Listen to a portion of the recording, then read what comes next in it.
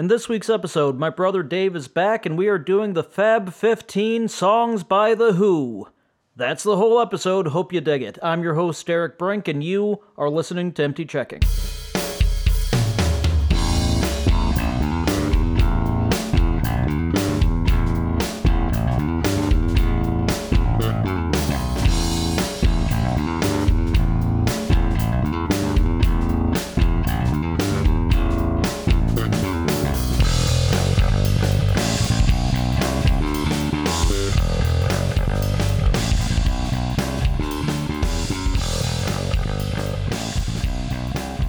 Hello, checkmates. It's your old Uncle Derek coming to you from St. Louis, Missouri. As always, hope you're doing well. I'm doing okay over here. I am joined by my brother Dave, who is in the room.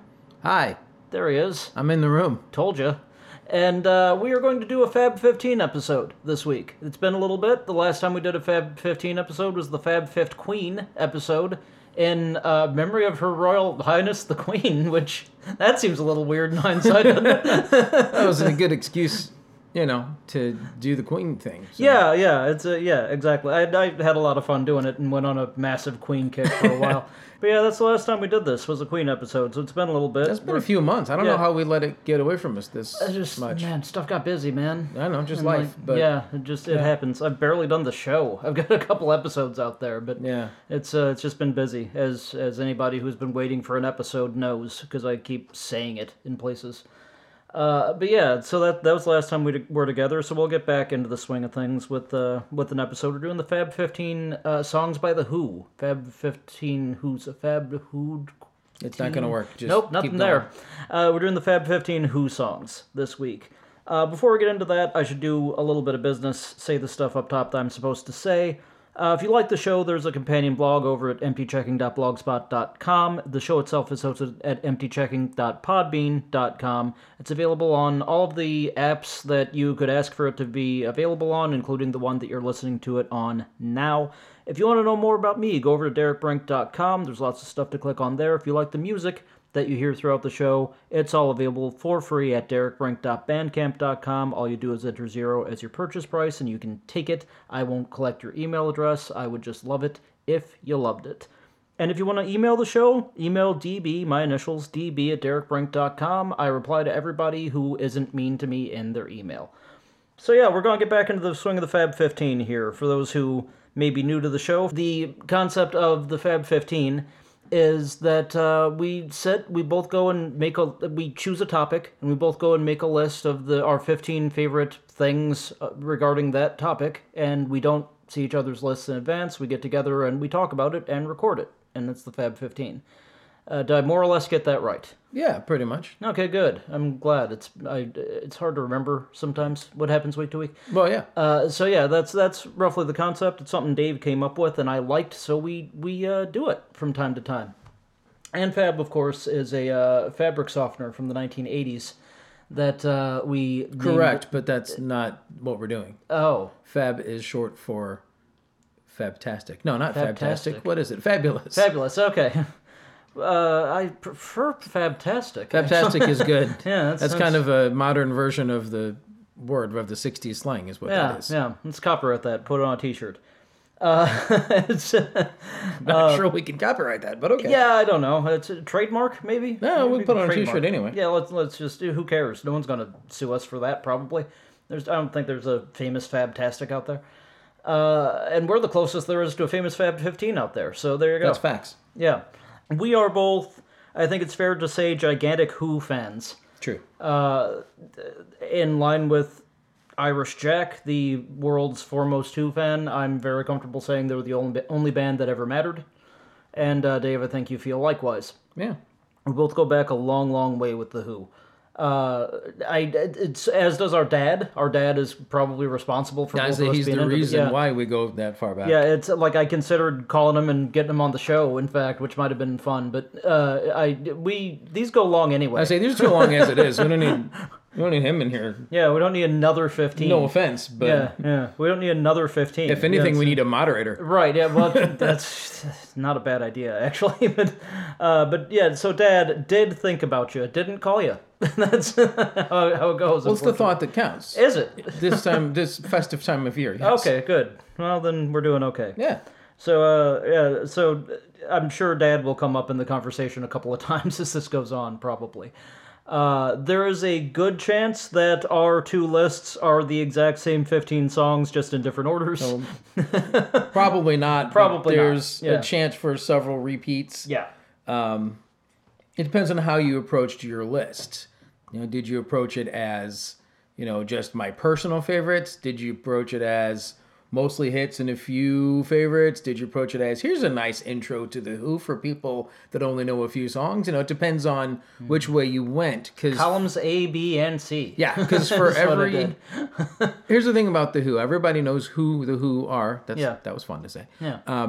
And everybody knows a few songs. Most people don't know that they know as many songs as they do. Right, they're one of those bands. By The Who. Yeah. But for every hit or FM radio classic, whatever you want to call it, there are 3 more album tracks that are just as good and could have been that song for the most part. So it's very difficult to figure out how to approach it. And I mean, I just went through probably 30 some odd songs trying to figure out what I wanted to do and didn't want to do. And, the list changed a few times, and I may have just made a horrible mistake now that I'm looking at it, but it's too late now. It's written down. Okay. I also had roughly 30 songs, I think, which, I mean, the way I did it is I just sat down and what are the songs that come to mind first, and then I scrolled through my phone, and okay, here are the songs that didn't come to mind first. And that was 30 to 40 songs, probably. Oh, yeah. And that's going to include some hits, because we're not excluding anything on this. And, No, and I don't like to exclude, and I think, there are a lot of people that make the list, and they only have 1 or 2 hits because they want to be, want to show how big of fans they are and how cool they are. But the hits are hits for a reason. Yeah. I mean, you can't be, we're music snobs to a degree, but sure, you can't be that big a snob that you go, well, these hits don't count, or this song that everybody knows and loves, I'm tired of it. And yeah, you may be tired of it, but it's still very important to the band's discography and to the myth making, or whatever you want to call it, that makes band what it is. So Mystique. You can't... Yeah, okay. Myth making, Mystique. Same thing. Yeah. So yeah, you can't really ignore the hits. You don't have to put them all on there. Right. And sometimes you kind of toy with, should this one be on there? Should it be this other one? Which, so. Right. But that's the thing is that 15 is hard. Yeah. And that's why I picked it, because 20 gives you a little more room. It's not necessarily easy, but it's easier. Yeah. 10, you go, well, 5 hits and 5 fan favorites and you're done. Yeah. 5 is actually kind of easy in a way, but 15's a weird number. Yeah. It's difficult to do, and sometimes I wish I hadn't picked it. But yeah, we're stuck. There's an alliteration. We're stuck with it. Mm-hmm. Yeah, nope. 515 sounds good. I like it. It's just, I do too. When I'm making the list, it's like crap. Yeah. Same. So, and in this list too, with the Who specifically, I tried to kind of show all sides, and by that I don't mean all band members necessarily. I mean, I tried to show some of the poppy earlier stuff and some of the FM hits, some of the more I don't want to say progressive because that's not the right word, but some of the more experimental towns and stuff. Yeah. I tried to do show off their sense of humor in a song or two. Okay. Because there's all of that in the Who. Once you start deep diving into the Who, there's just multi-layered, and who knows. So yeah. I didn't approach it quite I don't know if it's a great list or a bad list or what it is, but I didn't approach it quite that analytically. I just went, okay, what belongs on my list? That's the only question I asked. That's fine, So, and I mean, I don't think there's going to be any huge surprises on this list. No, I don't think so. Maybe 1 or 2, but yeah, there's a couple that are not going to be on anyone's list but mine, probably. Well, there's a couple things I hope you put on your list because I didn't. Okay, well, we'll see what happens. When I was editing it down. All right. Well, we've done all the foretalk, I guess. Preamble. Yeah, I mean, unless we want to start talking about the concerts we've seen, or I guess the first time we both saw him was in '89, probably. Yeah. Yeah, that might have been the first time Dad saw him, for all I know. I think so. I think he said he was supposed to go but he was still in the army, I think. Yeah, I think he was gonna go like they did one of the kite flies. We used to have. Oh yeah. Keishi was we did that. Yeah. Station. It's kind of famous, semi-famous. It's a station in St. Louis. It's a rock station. It's been around forever. It's the longest running FM rock station in America.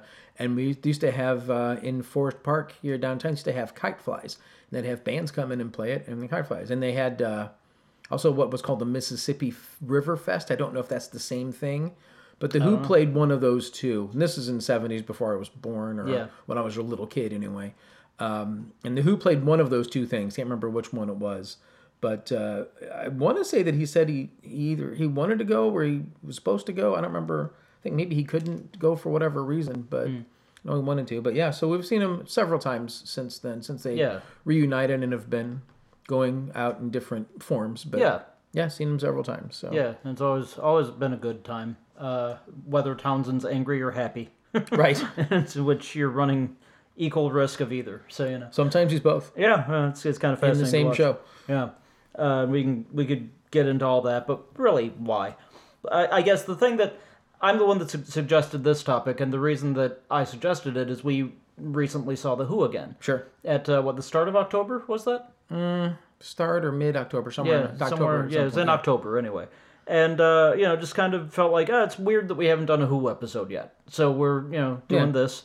And after that, after seeing that show, which they did with an orchestra, much of which was made up by the St. Louis Symphony Orchestra, after that, I just did a Who deep dive and I reread the books and all that. So I actually haven't finished my second read of Daltrey's book yet, but that's where we are. We've got all the stuff, all the preamble out of the way. Let's get into the list. We've got 15. We're starting at number 15 on each of our individual lists, working up to number 1, and at the end, we'll combine into sort of a master list. We usually choose a number 1, but we don't put the final 15 in any particular order other than a number 1. Right. So that's kind of what you're looking to hear over the next however long this takes, which, given the subject, could be 5 hours or could be 45 minutes. Could be a two-parter. Yeah, who knows? We'll find out. So we're going to start with each of our number 15. Let's say them both at the same time. See what happens. No, Dave, would you like to start with your number 15? Sure. For my number 15, I picked a Who fan classic, if not a classic for everybody. Was kind of the start of the period where Townsend began writing longer pieces. It is the one and only A Quick One While He's Away is the name of it. Hey, you want to hear something interesting? What's that? My number 15 is a quick one. Nice. we have an exact match. We already have an exact match. Well, this is going good. Yeah. Okay, so let's talk about it. Let's. All right. So, Quick One is the first, I guess you'd call it a mini opera. If Tommy is the rock opera, then A Quick One is a mini opera. Yeah, it was viewed as the first rock opera at the time. Yeah, so it's an interesting piece, to say the least. Yeah. Is it great? Probably not, but there's enough going on. Big to differ. Well, I mean, it's very good. That wouldn't be on my list. But there's a lot of different parts going on, and it's very much a band finding its way out of being a pop band into being an art band. Yeah. And still a rock band. But it's still got a lot of pop to it, a lot of different, there's like 5-6 different sections to it, I think. At least 4. I want to say 5, but you might be right on 5. I didn't look that. It's been a while since I've analyzed it. Yeah, there's one that's kind of a rollicking, soothing country vibe, and then there's a hard rock thing, and there's all the stuff. But the subject matter is just what it says: a woman whose husband is out at sea. Presumably at war, or something. I never really got that far. Well, given Pete, it's probably at war. Probably. But she has a dalliance while he is away, and then has to confess. So it's not necessarily, big, amazing topic here. Right. But even though it's a little bit of a topic that's a little bit not necessarily scandalous, but it's kind of a dirty topic, there's a little bit of an innocence to it, a lot of an innocence to it. Yeah. Which is kind of an interesting way to go about it, interesting yin and yang to the whole thing. So That's what I like about it. It's fun. My favorite part about it is the cello part. They couldn't afford cello, so they just sang the word cello where the cellos would have been. That's my favorite thing about the whole deal. I love that. But my favorite part is fun. the dangs. Dang is good too. There's a key change which they achieve by just repeatedly saying dang, dang, dang, just walking down the scale and back into the note where it's changing to. I don't know what the thought process was there. Well, I think in the story that is where she realizes what she's done, or she feels remorse for what she's done, and says "dang." Okay, says "dang" a lot. That's all I can think of. I'll buy that. I thought this. I mean, everything that you said, I agree with, and that's very much.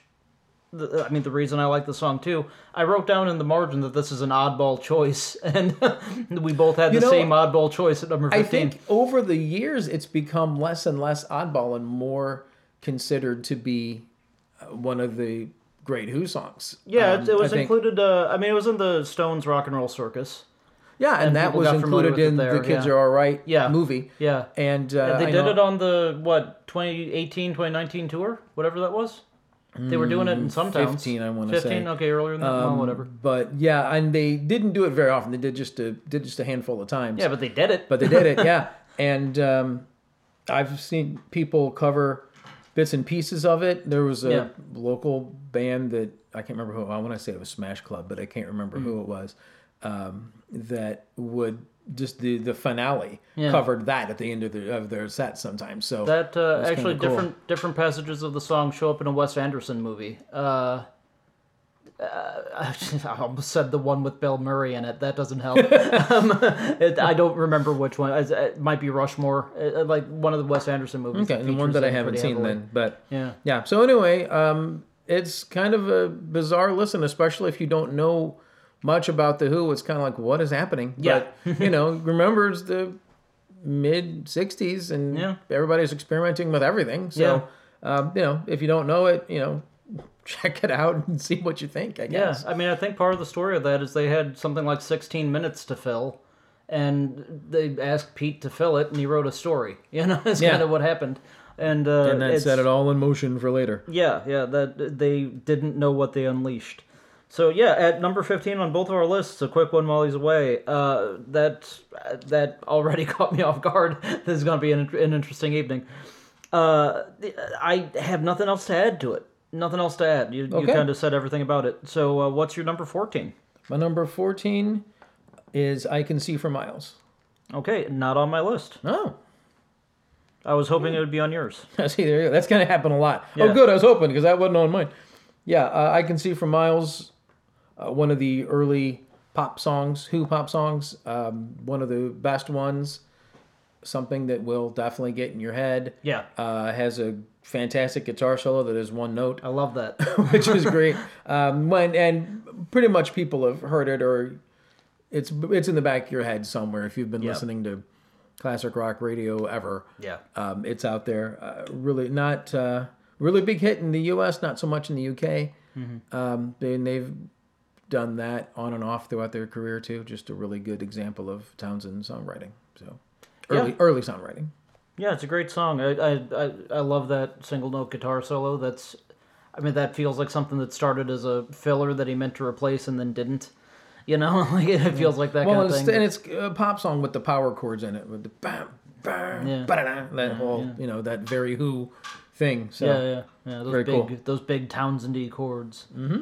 That he stole from Dave Davis. Right. But I Can See for Miles is a great song. Probably one of the first Who songs I fell in love with as a kid, because I just thought it was an interesting, I can see for miles and miles. Like, what does that mean? And then you read the lyrics as a grown-up and you go, oh, that's what that means? Yeah. Yeah, that's fine. But like as a kid, that captured my imagination. Sure. It seemed like sci-fi in a Who song, but it was not. That would come on Who's Next, really. But and it's kind of mean in there too. It's got a lot of anger in it too for being such a fun song to sing along with. I don't want to say mean, but it's got anger in it. No, there's some aggression in there. But as does most Who does actually. Yeah, I was going to say that's so much of what Townsend did. But my number 14 is another oddball choice for me. I kind of put the oddballs at the bottom. Mm-hmm. It's a newer song. and by newer I mean it's at least 10 to 15 years old now, but it's a newer song. And it's, I think, one of the better examples off the Endless Wire album. My number 14 is Tea in Theater. Okay. Which I'm assuming is not on her list. No, it is not. It's a song that is... the Endless Wire record has a little bit of a concept to it that I'm not going to get into that ties back to a thing Townsend has done for years called Lifehouse. And it's really just kind of... By the time we're at Tea in Theater, it's a guy in his, shall we say, autumn years... looking back on, look at all the stuff we did together. Look at all the times that we shared together. It's I don't think he has put it this way. I don't know that he would put it this way. But it's in a lot of ways it seems like Pete's love letter to Roger. Mm-hmm. And for the longest time, for several years, they were ending their sets with that song. They would just end with Tea in Theater, with Roger holding a glass of tea on stage or whatever was his poison. But you're supposed to assume that probably it's tea. Actually was tea. It probably was tea. Roger takes good care of his voice on tour. That's how he can do all those screams. But yeah, so it was, and it's very acousticy and very kind of light and sentimental sounding. And I thought it was a perfect end for a Who set at this stage in their career, which they're not doing anymore. But one of the really lovely tracks off that album, which I often think, they wrote that album exclusively for me. I seem to be the one that liked it. It is quite divisive among Who fans. Some fans really like it, some really don't. I am kind of in the middle. Yeah. Because I hear what it could have been, but I also like a lot of what it is. Yeah. I do maintain, though, that if they'd have just taken the Wire and Glass mini opera, other mini opera, and expanded it into one full CD, which I know Roger didn't want to do, but if they'd have made that the full thing, it would have been better reviewed. It would have been embraced by the entire fandom. Yeah. And then they could have put out whatever they wanted to after that. It wouldn't have mattered. Yeah, and you're right. So and I agree on all points. And I like Tea in Theater as an ending to that piece. Sure. Not as a song, and I don't really listen to it much on its own as a song, but I do like it as an ending to the piece. I will give you that. Okay. Yeah, it hits my playlist every time, and I really like it. Sure. I love that album. I love that song. My number 14 is Tea in Theater. So we're now on your number 13. Okay. My number 13 is... kind of an oddball pick, but I wanted something that would give the humor, I guess, of The Who. And not written by Pete, but a song that is quite silly, but everybody kind of loves it. Boris the Spider. You're kidding me. Nope. Okay, nowhere near my list. Okay. Please continue. Okay, so I put it on, again, for those reasons, but... the heaviness of the riff that's in it, I think, was influential to a lot of people. A lot of punk bands and garage rock bands love early Who. Sure. And I think it was influential that way. And I think, just John's vocals on it. I had to put John here somewhere, but his vocals on it are interesting. Like I say, it's a silly little song, but I mean, it makes the compilations, almost every compilation has had it on it when you think about it. That's a good point. It's it. People know it. People like it. It's one that kids can listen to and they go, oh, that's kind of creepy, but it's kind of funny too. Yeah. The silly creepy crawly thing vocal Pete does. Like I say, it's a silly song, but it's a fun song. It's part of their humor, and it's fun to listen to. And it's very heavy for its time. Yeah, so you're right. Yeah. I kind of like it in that way, and I just, tried to, like I say, I tried to do a list that had a lot of different stuff on it, and that one sticks in the brain. That's interesting. I think I liked it more when I was a kid. Oh, sure. I've just got a thing about spiders. No, thank you. Yeah, but he kills Boris. Spoiler. Sure. Oh, spoiler. It's a song about killing a spider. What's not to love? Well, you got a point.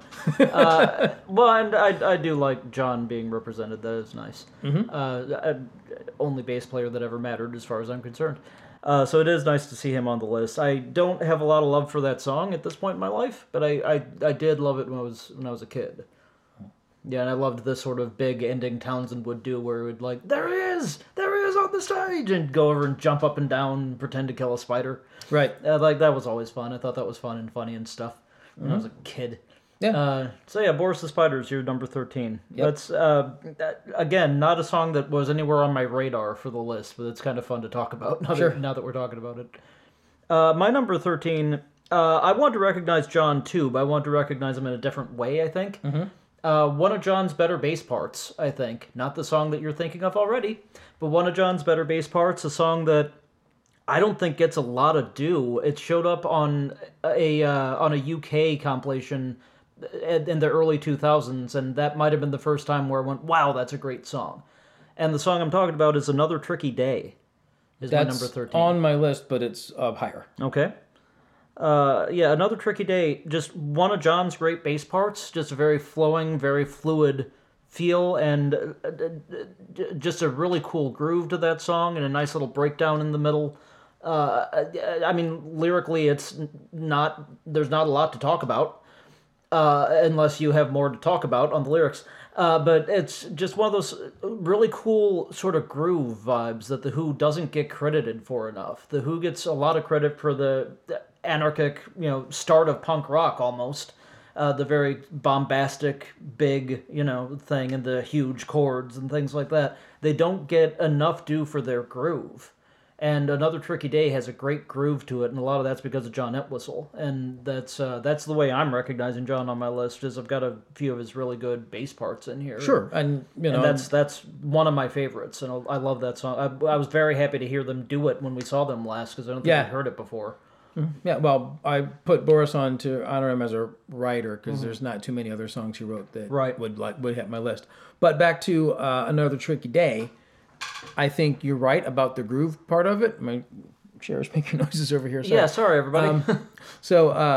Apart from the groove, it's an 80s post Keith Moon song. Yeah. It's got, like you say, a groove to it. I like the lyrics. Like you say, nothing necessarily groundbreaking, but I like the lyrics a lot. I like the vocal interplay between Roger and Pete in it. Yeah. With Pete doing the background and Roger basically answering it and talking to it almost. Yeah, I always like that as a gimmick. I would venture to say, and this is probably going to have a lot of people disagree with me, I would venture to say the best of the singles from the 80s. Oh, okay. You've got another 3 or 4 songs that are in contention there that were singles from both Face Dances and It's Hard, but... Yeah. Someone's screaming in Eminence Front at you right now. Right. Oh, sure. Or You Bet, or whatever. Yeah. Or Athena. But, sure. But I always thought that was a really good song. It was one of those... and the time that it came out, too, it's very representative of the early when rock was kind of turning into new wave, and that was all kind of getting mixed up together before... things went all goofy later on. Yeah. I think it's a very 80s song, very as the sound is very 80s, so it's a very specific sound. It's very dry. Sure. But it's just a really cool song and one of my all-time favorite Who songs. So I'm glad we both had it on our list, just in different spots. Yeah, me too. That's a good one that I sort of imagine if we had any other person in here doing this list, that wouldn't have been on their list. But I think it just hit both of us. Yeah, maybe. Who knows? That's the thing about the Who. Nobody knows why other people like them. Right, exactly. That said, we are now on... are we on your number 12? Or yes, we're on your number 12. Okay. My number 12, this probably most people would put higher, but I put it here because I had more stuff I wanted to get to. But Pinball Wizard. Okay, that is on my list, and it is higher. Sure. And there's not a whole lot you need to say about this song. It's one of them that everybody knows, which is probably why it's so low, because everybody in the world knows it, and I wanted to put more stuff later. Sure. Or earlier, however you look at it. But, opening riff, great opening riff. Song everybody knows the words to. Yep. If you don't know the Tommy story, you don't really know what it's about, but... If you do know the Tommy story, it's still kind of... Well, it's part... It all ties in as part of his fame and whatnot.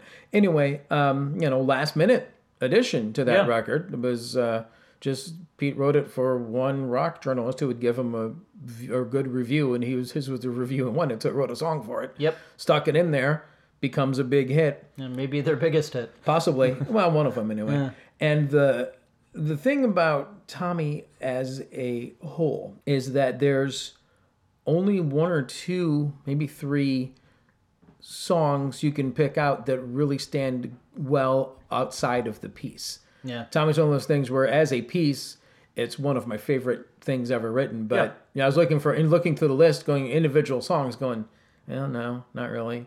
No.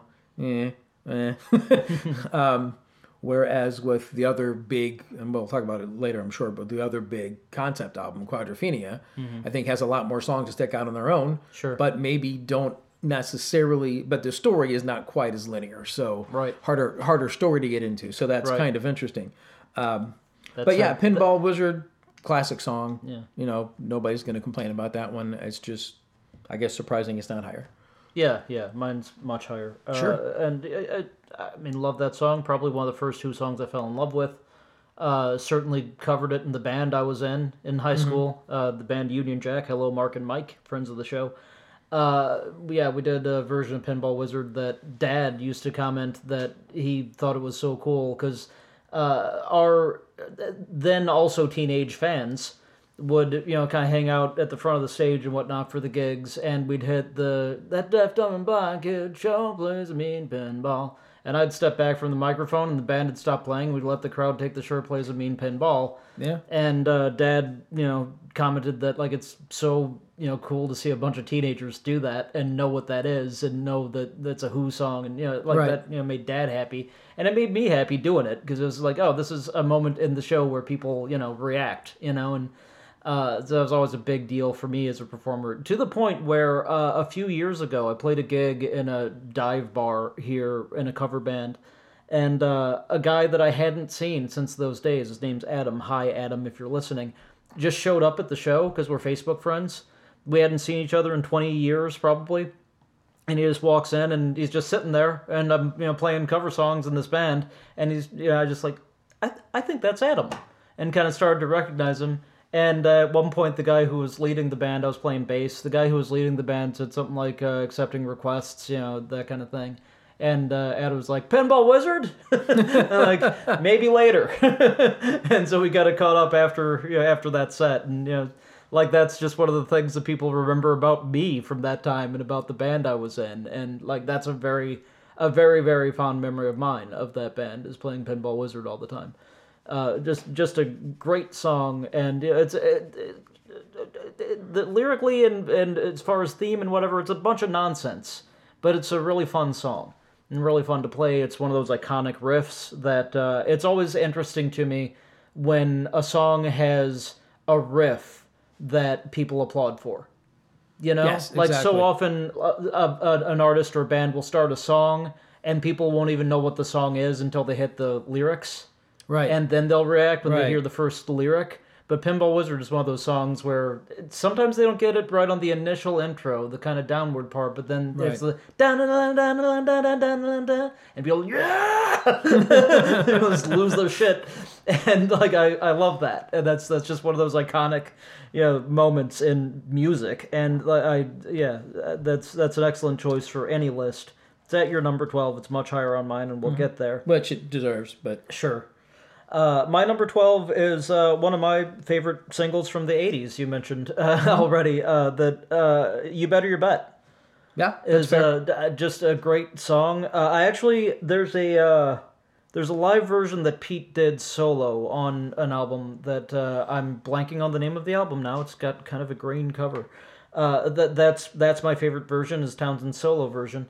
But I love the Who version too, obviously. I was drawn into the Townsend version because I already liked the Who version. Just one of my favorite Who songs, and it's just sort of, you know, it's a little bit of infidelity. It's a little bit of, you know, conditional love is sort of the idea of it. And, you know, when you say you love me, well, you better, you know, is kind of the vibe of it. Mm-hmm. And I don't think that when I first fell in love with the song that I even really got that. that was even really what attracted me to it. I don't think that I, dug into the lyrics and went, oh yeah, this is about me.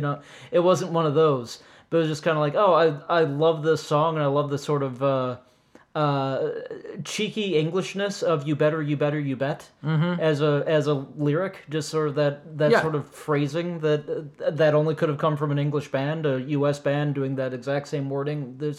You're trying too hard to be English. Right. And I sort of love the Englishness of that song. Well, the fact that it calls out T-Rex. Yeah, calls out T-Rex. Exactly. Mm-hmm. Yeah, who calls out T-Rex? Right. The Who calls out T-Rex. I love the sort of Englishness of it in that way, but also just love the sort of the pacing and the timing, and it's a really sort of energetic sounding song, and it just it's a great song. It's a great single. Yeah. Another Tricky Day just resonates with me better from all that period of stuff. But great single, great song. So I agree with you. It's a good pick. Was it on your list anywhere?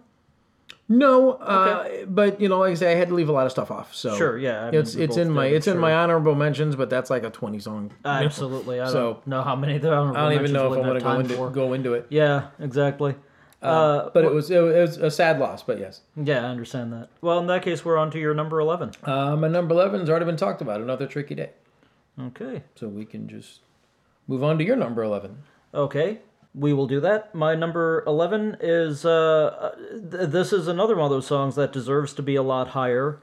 It's lower on mine for no reason other than it's another one of those songs I fell in love with as a kid, and just one of the first songs you fall in love with as a kid, and sometimes the stuff you fall in love with as a kid, when you look back on it as an adult, it falls a little lower on your list. Sure. And that's the only reason it's down this low. Most people, this probably deserves to be a top 5. My number 11 is My Generation. Okay, I'm really glad you did that because I forgot it. Okay, wow. I noticed when I was writing out the final list, when I got here, because I realized I'd had too many I put my list on my phone and accidentally put too many in. So I was adding in and writing it out, and I got the list done. We're ready to go, and I was looking over it, and I said, oh, crap, I forgot My Generation. And I think the only reason I forgot it is because it's such an obvious one that I just passed it up. Just in my head, it's just always there. Yeah. But anyway, continue with your reasons. I love that I just said this belongs in anybody else's top 5. You're like, I forgot it completely. It does belong in the top. You're right. It does belong there. Just, I don't know what happened. That's all right. Thanks, Siri? It's Samsung, so it's not Siri. It doesn't really have a name. I think it's like Bixby or something. Or Cortana. I don't know. I call her Lurleen. Yeah. That's the name. I call mine Topanga. Oh, there you go. So, anyway, the phone forgives me. I don't know about the rest of the world. I like that your phone had a thought. My phone just goes off sometimes. Like it's always listening, as they do, in which you're in the mode. And all right. Every once in a while, it just pops up. Like, okay, that was amazing. That was the best way that could have happened. Yeah. So My Generation is really kind of where it began for most people. That's sort of where the Who began in most people's lineage or timeline, I guess. Sure. Like so many people, that was the first Who song they ever heard, and bombastic, loud, crazy. There's bass solos. Who did bass solos in the 1960s? Nobody. 60s, yeah. There's bass solos in there that everybody just assumed was the guitar, probably. Right. The Who plays the Smothers Brothers. Moon blows up his drum kit, blows up his drum kit and deafens Townsend forever in one ear, and it's that song. And My Generation is just. You could probably ask anybody, do you know a song by The Who? And if they don't say one of the CSI songs, they might say My Generation. Yeah, and snotty, full of attitude, young punks, basically, is what it was. We can argue whether or not the stutter needed to be there, but... Sure. It's just one of those all-time songs, and one of the many compilations, I don't remember which one, whoever was writing the notes said if it was the only song that they ever made, it would still, deserve Rock and Roll Hall of Fame probably level. It's just one of those songs. And funny kind of humorous story. I was talking about The Who, and my wife, was calling out different songs, saying, "Was this on there?" Well, yeah. Is that on there? No. Is that on there? Yeah. She said, "What about My Generation?" I said, "No, that's Sharona. It's a completely different thing, different band and everything." But yeah, so My Generation, everybody knows it. Yeah. And yeah, this realizing that I forgot it. That's the thing, is that there's so many other songs I wanted to put on that I forgot My Generation. Yeah. I mean, come on. Yeah. So yeah, that deserves to be on there, and I'm kind of an idiot. So there you go. That's okay. One of those songs that, like, for the next 50 years, Townsend's had to live down "Hope I Die Before I Get Old." Sure. But nevertheless, one of the great Who songs, one of the ones that just represents them, and I mean, that's one that I'll end up having to fight for in the final 15 probably, or at least I'll make a case for. But sure, since it wasn't on yours, but what is on yours at number 10? Okay, well, after talking about My Generation, people are gonna you put that on and not My Generation. So number 10, I wanted something to represent all eras of The Who. Sure. So I put on a song from their last release, and possibly last ever release, we don't know, but the album simply called Who. I have All This Music Must Fade. Good song. Which is the opening track on the disc. It's I like it because I think not only does it come out of the gate saying, "Hey, we can still do this, whether there's only 2 of us or there's 4 of us or whatever, however many we have in the band right now. Yeah, we can still do this. We can capture you the way we did. We can play the same songs." It's got that cheeky English thing where they borrow from their own songs in it. Yep. Not only does it borrow from The Kids Are Alright in kind of musically, but definitely lyrically. Yeah. It also sets you up in thinking of a new song a little bit from Who Are You, and Music Must Change from Who Are You. That's in there. So it's self-referential, and yet it's new and it's fresh. Yeah. And it sets up the album very well, an album that I think most Who fans who actually bothered to listen to it, as soon as that song came out, it was kind of a sigh of relief. It was like, oh, good, and just grinning ear to ear. I'm not a fan of the way that album is sequenced, but that is the best opener they possibly could have had. It's kind of disappointing they didn't do more of that stuff when we saw them last. But, but that's a really good one to look for if you're looking for the latest Who stuff. I would recommend that being a good place to start. It was one of the pre-released songs. I don't call them singles anymore because they're really not, but right. One of the pre-released songs before the record came out. Good one. And I thought, we need to acknowledge that they're still doing really good, interesting stuff. So there you are. It's a great song. And I love that album. I love that song. It didn't officially hit the charts in this way. Before a brief moment, it was the number 1 record. Yeah. It didn't actually hit the chart that way because of how the chart comes out. But for just a heartbeat, my favorite band had the number 1 record. Right. In my lifetime. And that made me happy. Like, I was almost teary-eyed when Townsend posted it. He said, "This isn't going to last until morning, but FYI, right now we're number 1. Mm-hmm. And I'm like, my heart. I get to be right. I get to be right for once. It was that kind of feeling.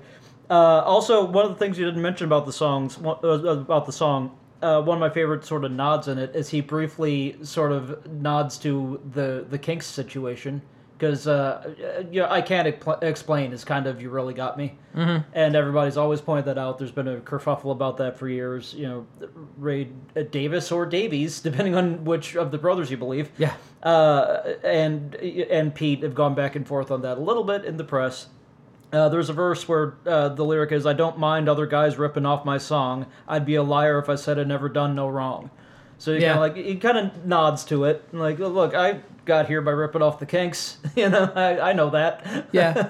Well, and so many people have ripped off, and there was a big thing with who was it? One Direction.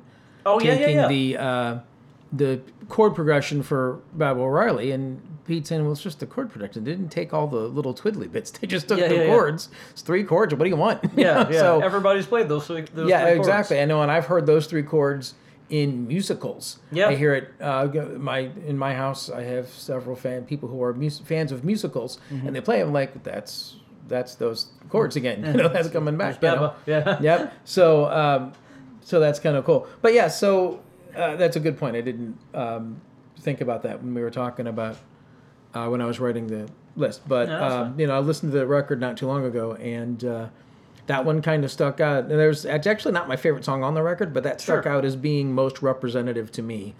Yeah, that's probably how I would summarize that record too. Yeah, if I had to pick one from it. Yeah. So there you go. Yeah, that's I mean, great record. I'm glad to see something from that late into the band's lineage coming into the list. So we're at my number 10, correct? Yes. My number 10 is the sort of ultimate piece of Quadrophenia, Love, Rain, or Me. Okay, I have it higher, but... Okay, fair. Yeah, you've always liked that song quite a bit. When I was a kid, I may have listened to that song for the first time because you liked the song. Yeah, and like I say, I'm not the biggest fan of Quadrophenia, but the songs that on it that I like, I absolutely love. Yeah. So, you know, that's how that works. So, anyway, continue. Whereas Quadrophenia is my favorite album of all time. Right, exactly. Hands down, no question. I know every moment of Quadrophenia. Right. And, I love that. And Love, Rain, or Me, I mean, there are plenty of songs to talk about from Quadrophenia. And like you said, it's an album that did a very good job of producing songs that can exist beyond the concept of the album. Right. Love, Rain, or Me is one of those songs. It's the last song on the album, and the story of the album, what little story there is. The main character of the album is sitting on a rock beach, sort of on a lonely rock by himself, pondering his life and figuring out where it goes from here, and his scream to the endless sea is Love, Rain, or Me. O''ER, short for over. Right. Love, Rain, over me. And REIGN. I wanted to put an H in there for some reason. Mm-hmm. I don't know that I've ever spelled that out loud.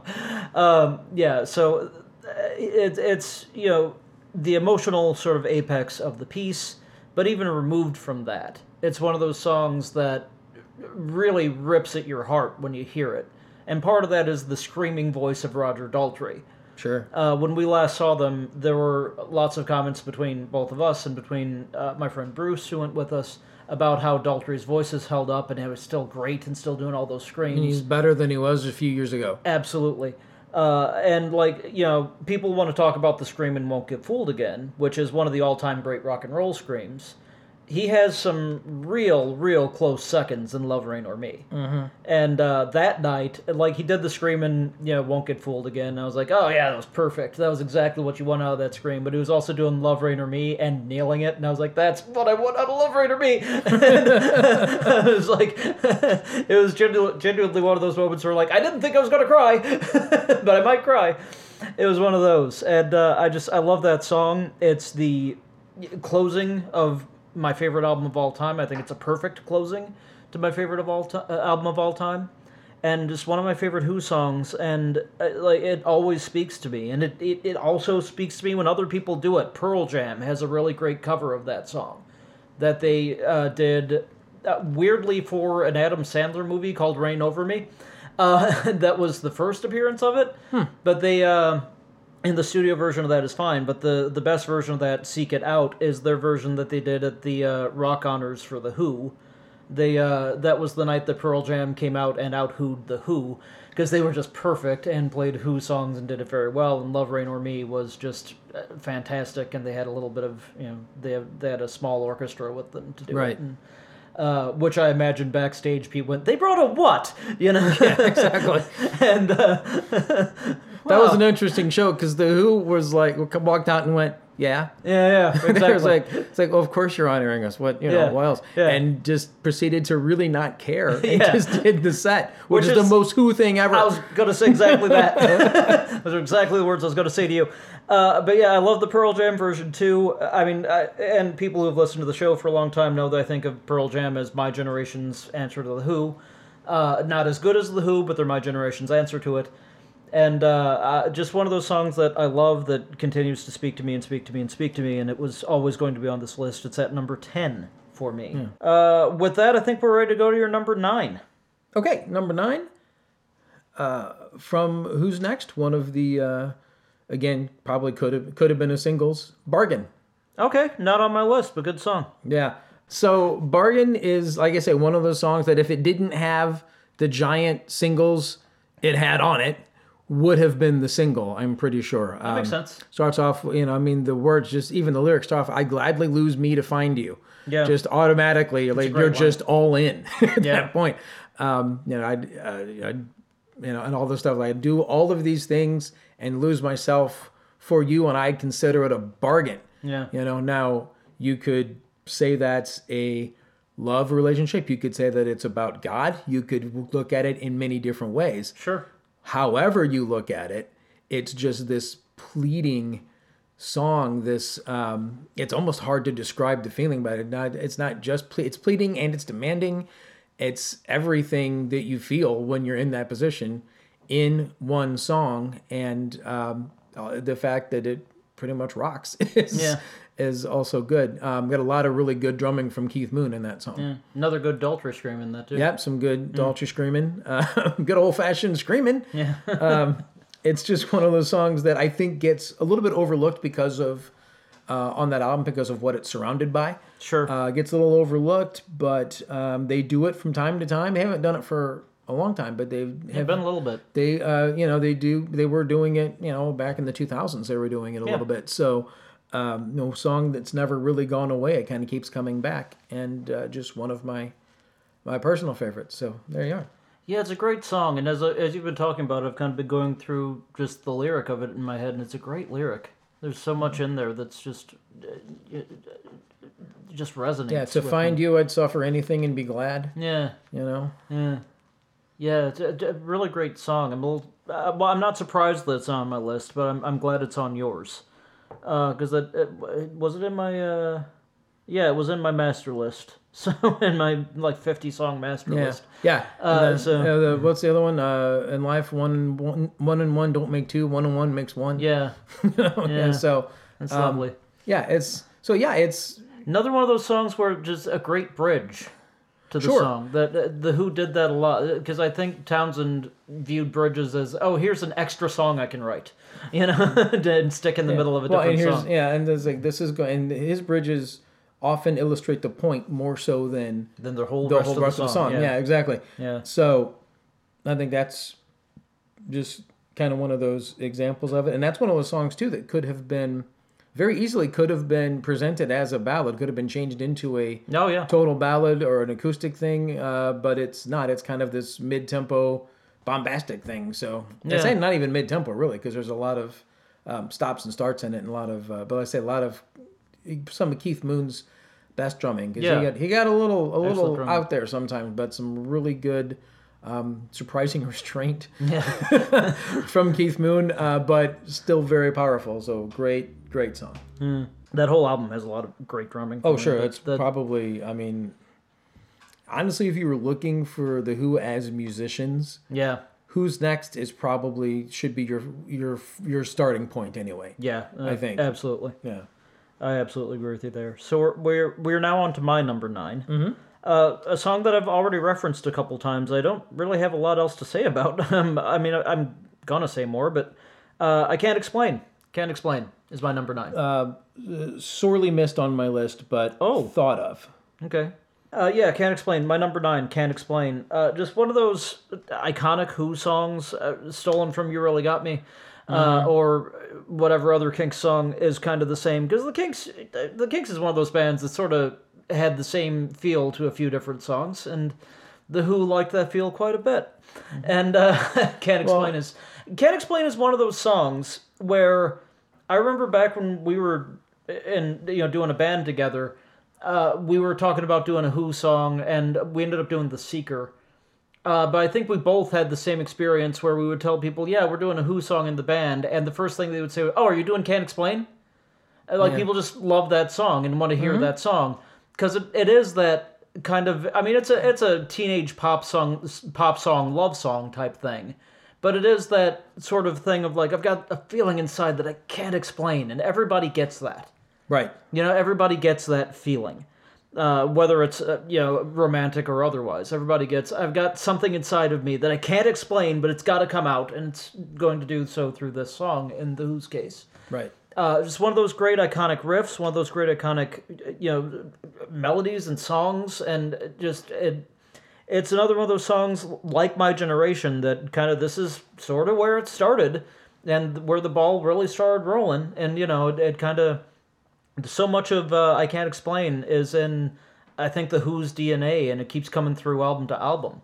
And some of the more sort of abrasive, aggressive, I'm going to say what I'm going to say type feel. Sure. I think I Can't Explain is just foundational to that. And it's, just a great song. I don't know what else to say about it. It's just a great song. Yeah, I would underline all that. Underline? I would co-sign all Co-sign. Let's go with co-sign. Yeah. It makes a little bit more sense. Mm-hmm. So that was my number 9. Can't Explain. Unless you have anything to add about it, we're ready for your number 8. I don't think I have anything to add, no, other than don't seek out the Scorpions version. Well, who would? Well, somebody. Yeah, probably a Scorpions fan. Right. Now that you say it. Sorry, Scorpions fans. Nothing against the Scorpions. Yeah, didn't mean anything there. Nothing against the Scorpions. Just that's not a very good version, and I think they know it. The Scorpions know it. It was on a Greatest Hits album. They did a new song. They didn't have one. They just did a cover. There we go. Anyway, we didn't do a great version of The Seeker. There, I said it. No, we didn't. But why would you? And also, damn, why is The Seeker not on my list? Same. All right. Anyway, so move on to what is on my list. Yeah, you're number 8. Who Are You? Who Are You? Higher on mine. Yeah, then that's perfectly fair. That's, again, another one that, how much do you really need to say about it? Yeah. Everybody knows the song. It's used for one of the CSIs. I don't even know which one. But I believe the original. Okay. That makes the most sense. Yeah. It's keyboard riff everybody knows. Yep. It's a good story about Pete looking in the mirror and questioning himself. Who are you? What? Who? And Roger it goes deeper than that. Yeah. Oh, yeah. But Roger taking it to be an angry song, as opposed to more of a soul searching song that Pete intended, and the combination of that lyric and that approach, brings it in, makes it something bigger. Yeah. Than it was. Just walking around drinking and yelling at the Sex Pistols and passing out. So or as Pete refers to it, Saturday. So well, referred to at the time. Yeah, to our knowledge, he's not drinking anymore. At the time. At the time, I should have said referred to it. That's. I have so much to say about this song. I sort of love, I've heard Pete tell the story before. I don't know if it was his VH1 Storytellers or if it was a live album that I have that was sold on his website or what. But he told the story of the song. They said, well, the story of Who Are You is I woke up in a Soho doorway. Right. And a policeman was standing over me and said, if you could tell me your name, Pete, you can go home tonight. I'll tell you where that was from. That was from their Bridge School benefit. Okay, there you go. Haven't listened to that in a while. But I believe it's technically called a bootleg that picked up somewhere. Yeah, I won't say where. But anyway, but I know that. But that's a great story. Yeah, and it's just sort of Townsend looking inward and trying to figure himself out, and big surprise that spoke to everybody. Right. Because we all do that from time to time. We all do sort of go, well, who the fuck am I? Right. We all do have that from time to time, and that song resonates with me in a big way.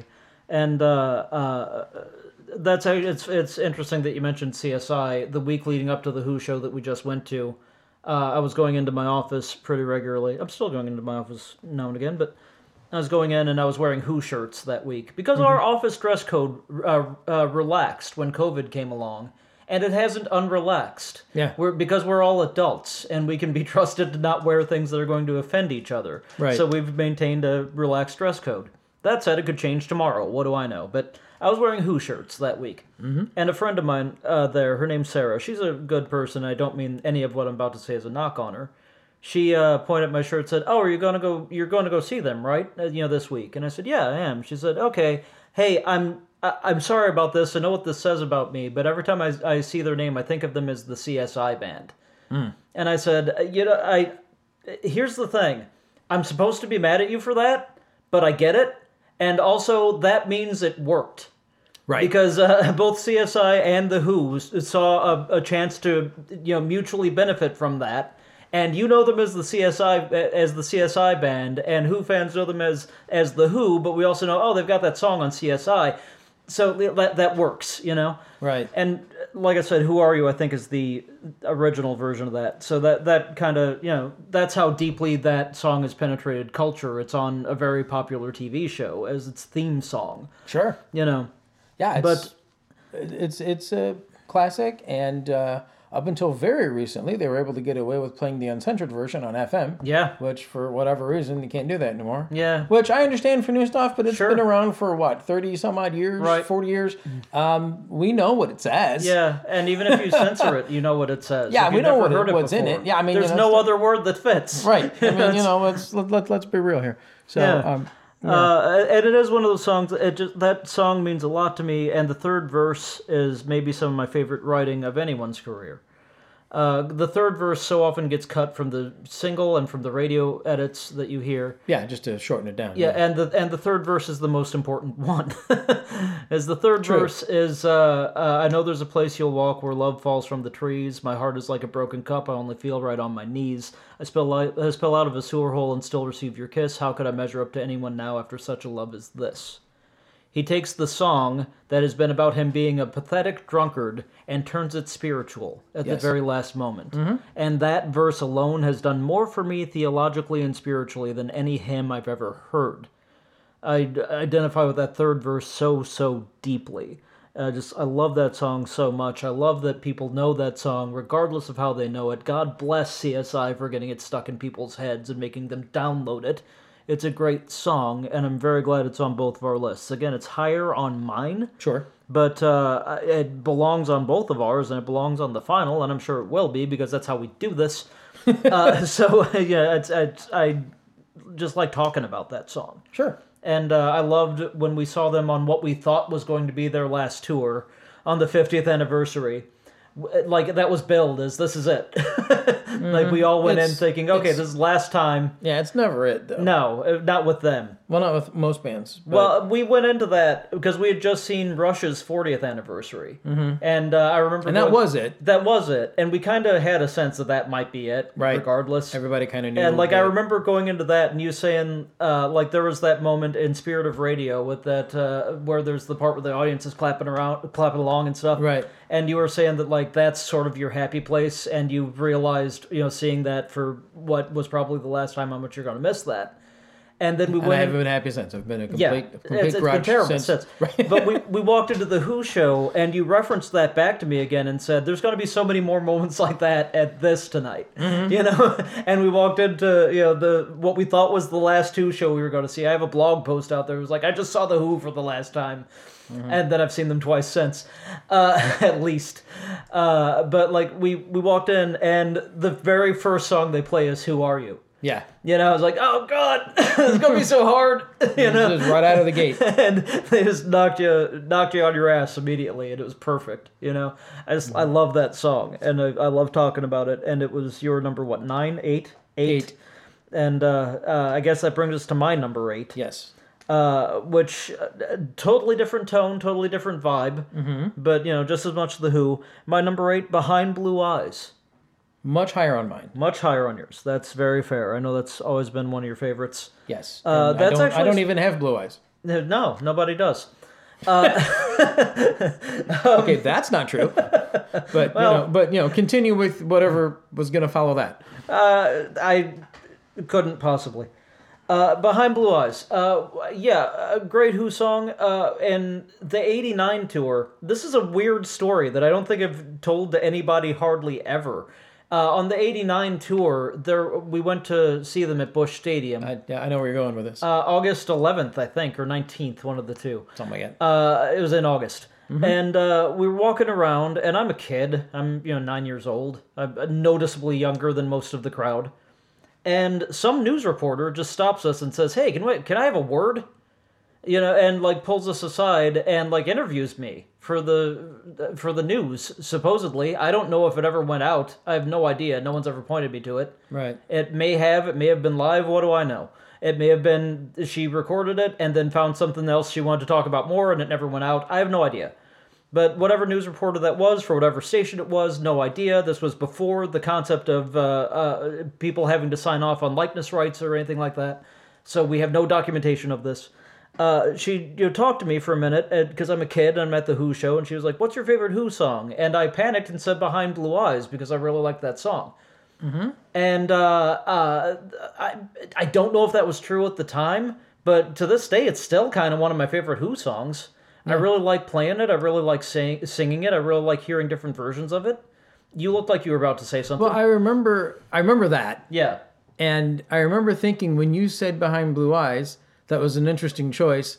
But I also think that might be why it didn't go out, because you didn't pick one that most people know. Oh, that could be. Like if you'd have picked, My Generation or Won't Get Fooled Again, you might have been on the news. Maybe. I don't know. I still might have been. I have no idea. Somebody said they taped it and it wasn't featured, but they didn't do much. Like something else happened and they only did a little bit of a little small thing on the Who show and something else happened. But I have no idea. But yeah, that was. But I would remember being surprised when you said that. I was like, really? Yeah. I think it was just the one that was in my head at the time. Sure. But I do love that song. I really like playing it. If you own an acoustic guitar, you eventually end up attempting it. Mm-hmm. It's just one of those things. You play an E suspended chord for the first time, and you're halfway there. It's just one of those great songs that just resonates with people, and it's so sort of quiet and unassuming, and then gets so loud and boisterous and. In the middle bit, or really toward the end of it, I guess, and another one of those great Townsend bridges in that way. Mm-hmm. And it has a little bit of everything. And it's just one of those songs that you talk to people, and they, it may not be the first song they mention, but you start talking about it, they go, "Oh yeah, I love that song," and I love that song, and it's at my number 8. So that's it's higher on yours though. Do you want to go into that a little bit? Just because of its classic of its status and its stature more than anything else. But yeah, I like the song. And I think it's kind of open to interpretation a little bit as to exactly what it means. When my fist clenches, crack it open. Yeah. It's like, I need you to do this. Yeah. And I honestly, I don't 100% know exactly what Pete's getting at with a lot of it. Sure. But whatever it is, I relate to it. Yeah. If that makes any sense. Absolutely. And then there's, but you're right, it's got the acoustic-y thing going to it. Then it comes in and, it gets the big rock thing, and then just like mellows out at the end. So it's, it's a really cool song. It's a good, it's a very Who study in the way that Who play with dynamics. Yeah. And with lyrics. So yeah, I think it's one of their finest works. So I agree. Very subtly, it's one of my favorite Entwistle bass parts, just because he's very subtle throughout it. But when it kicks into the hard part, you hear that boom, boom, just almost like he's the one that has to kick it up. Yeah, just that little slide. It's not Moon on the drums. It's Entwistle. Yeah, just that little slide there. Like, oh, the bass player has entered the room. Yeah, and I love that. There's so much of. Entwistle is one of those guys who both has exactly the standing he should and is massively underrated as a musician and as a bass player. Those are my favorite players. Yeah, that are possibly overrated by their fans and completely underrated by sure. Those are my favorites. Although in Entwistle's case, I don't think he's overrated at all by anybody. No. But I do think he's underrated by the public at large. Absolutely. Okay, so I think that's going to bring us to your number 7. Yes. Would you like to share it? Oh, sure. Okay, so my number 7. There's a song that I know we both like, and I'm worried that I might take your number 1 from me here. Okay. It's an album track. Most people don't know it, and I'm actually interested to see if it's on your list and where. But it's "They Are All in Love" from Who by Numbers. Not on my list. Really? Really? I thought it would be. I understand why you would. Yeah. It should be. If we were just doing my personal favorites, probably. Yeah. But yeah, a great song. Love it a lot. Despite the fact that when he says "Zip Magazine," it sounds like he's farting. Yeah, love that song a lot. Which I actually think that adds to it. That he does it that way. It kind of ends up being silly by accident. Yeah. Yeah, really love that song. Didn't make my list because I just sort of loyalty to some other songs. But, yeah, that was one of the. I always try to put a few personal things in there, and that's one of mine. And it's, basically, the Who hadn't ended yet, but Pete knew they were going in that direction. Yeah. And that it was not, and it's that whole album is filled with Pete trying to figure out what he's doing and what's going to happen next and where things are. You know, and amidst the famous lines from that, "Goodbye, you punks, stay young and stay high. Hand me my checkbook and I'll crawl off to die." Yeah, exactly. And then he stubbornly didn't. Yeah. He then lived for another 50 years. Which is almost, well, it was a metaphorical death, but it was almost an answer to "Hope I Die Before I Get Old." Yeah. It's kind of coming full circle to that song. And it's, you know, not a big rock song. It's not a ballad necessarily, but it's a very emotional song that I think people can get behind just from the feeling. There's just such a certain feeling to it that's somewhat indescribable, but I really think it's a beautiful song for The Who. And it was, again, a personal pick. There were a lot of hits and bigger songs I could have put on, but I thought that, and there was another one from that album that was really, really wanted to be on there, but I went with this one in the end. So, and I didn't say it just in case it's on your list, but I think if you have not heard that song, check it out for a side of The Who or a part of The Who you may not expect to hear. Yeah, it's a really beautiful song. I do love it a lot, and you know, it's I have a couple of different Who playlists on my phone, and that's in my Who playlist that's titled Weird Who. Because that's like just full of the songs that only I like, you know, that, you know, nobody else is gonna name as their favorite Who songs, but that is one of my favorite Who songs, absolutely. I'm glad it showed up on your list because it was definitely in my honorable mentions, but it was just one of those songs that I figured that's such a weird deep pull that it wouldn't be even in most people's honorable mentions. You know, I think that's why I put it on. Yeah, because I think it deserves it. Yeah, and, no, I agree. You know, like I said, it's trying to touch on all bases. Yeah, for The Who here, and that's one that really belongs, I think. But I think a lot of hardcore Who fans would put that up in their top 5-10. Yeah, songs. Probably. I think pretty much across the board. Probably. So, that's one of my favorite non-Quadrophenia Who albums. I mean, low-key sleeper, one of my favorite Who albums. Yeah. By numbers. And the cover's great, probably, too. I mean, you know. Like in my top 3, I think. Yeah. Just a great album. Mm-hmm. And that's... You know, I mean, anything where somebody's sort of looking at his life and trying to figure it out works for me. And that's sort of that album, you know? Mm-hmm. And that's definitely that song. And... yeah, I'm glad that popped up. That's one I didn't expect to get to talk about tonight, and nice to talk about it. Yeah, see, I thought you would do it because you usually do that on these lists. You usually throw something like that at me. Yeah, so okay. Well, we switched roles on that one. I kept a lot of those choices a little bit lower on the list, with the exception of one. And not the next one, because we're at my number 7, and my number 7 is kind of a gimme on a Who list. In fact, there could be limitless arguments for making this anybody's number 1, but it's my number 7 is Won't Get Fooled Again. Okay, that's higher than mine. I assumed.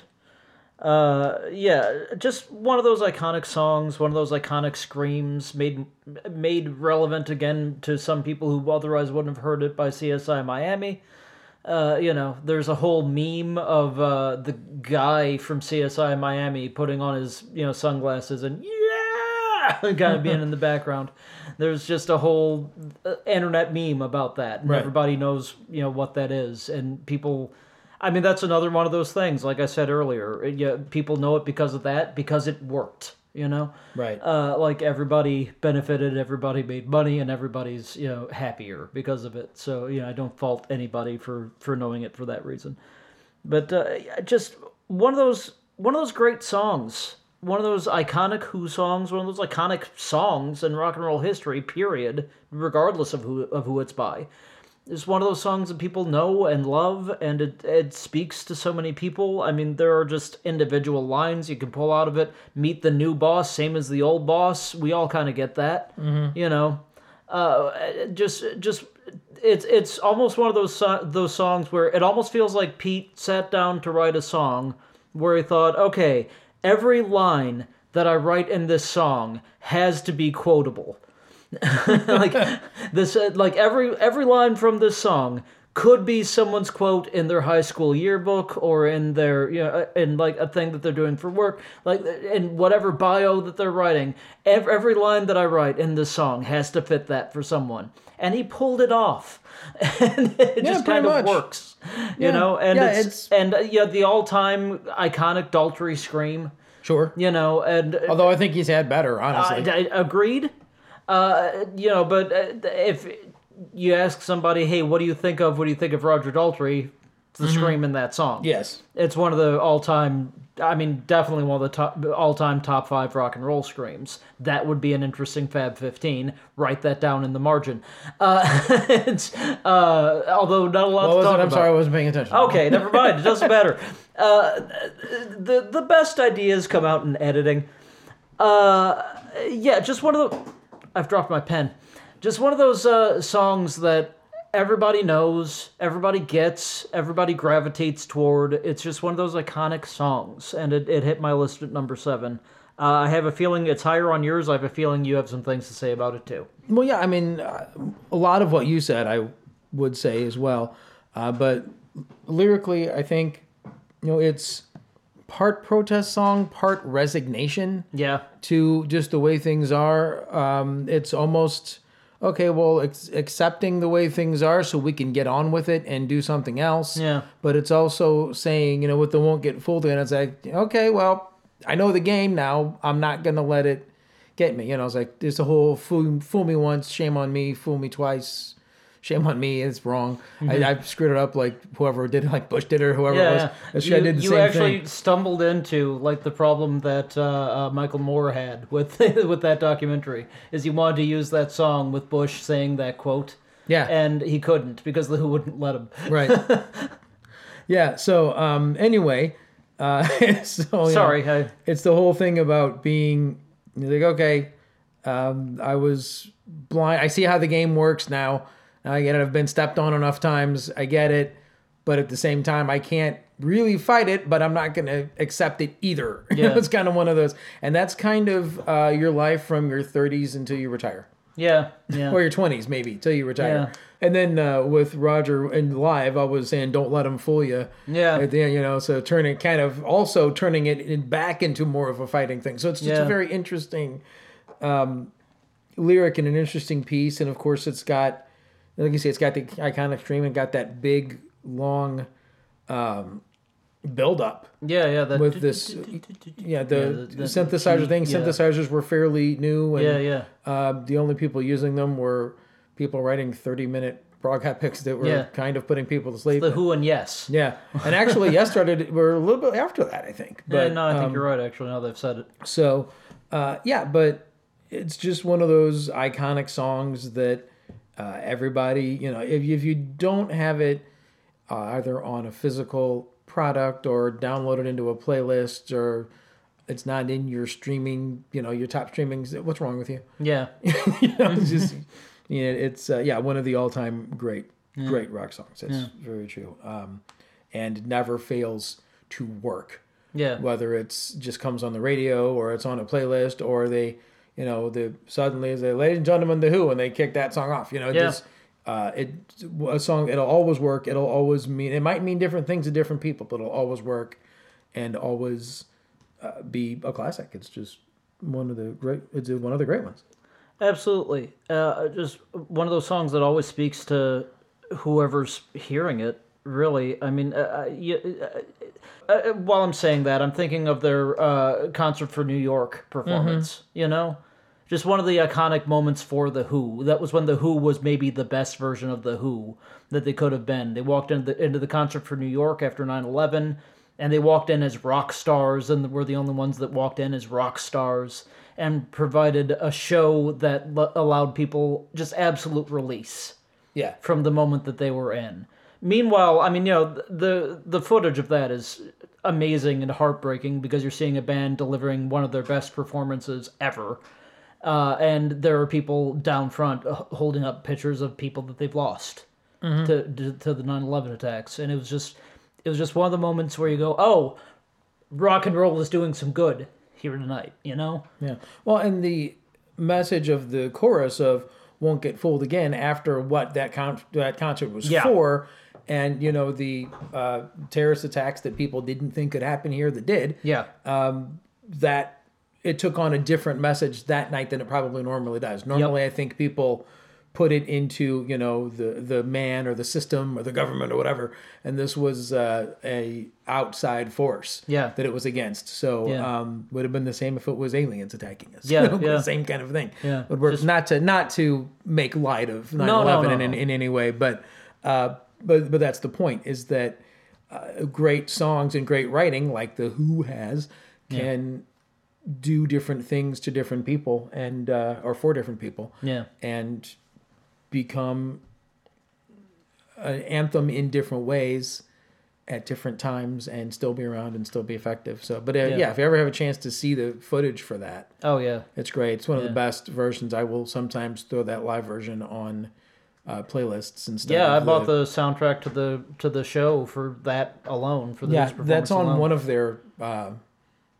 One of their compilations. I think the Amazing Journey, the soundtrack to might be right. to the documentary, which is also fantastic.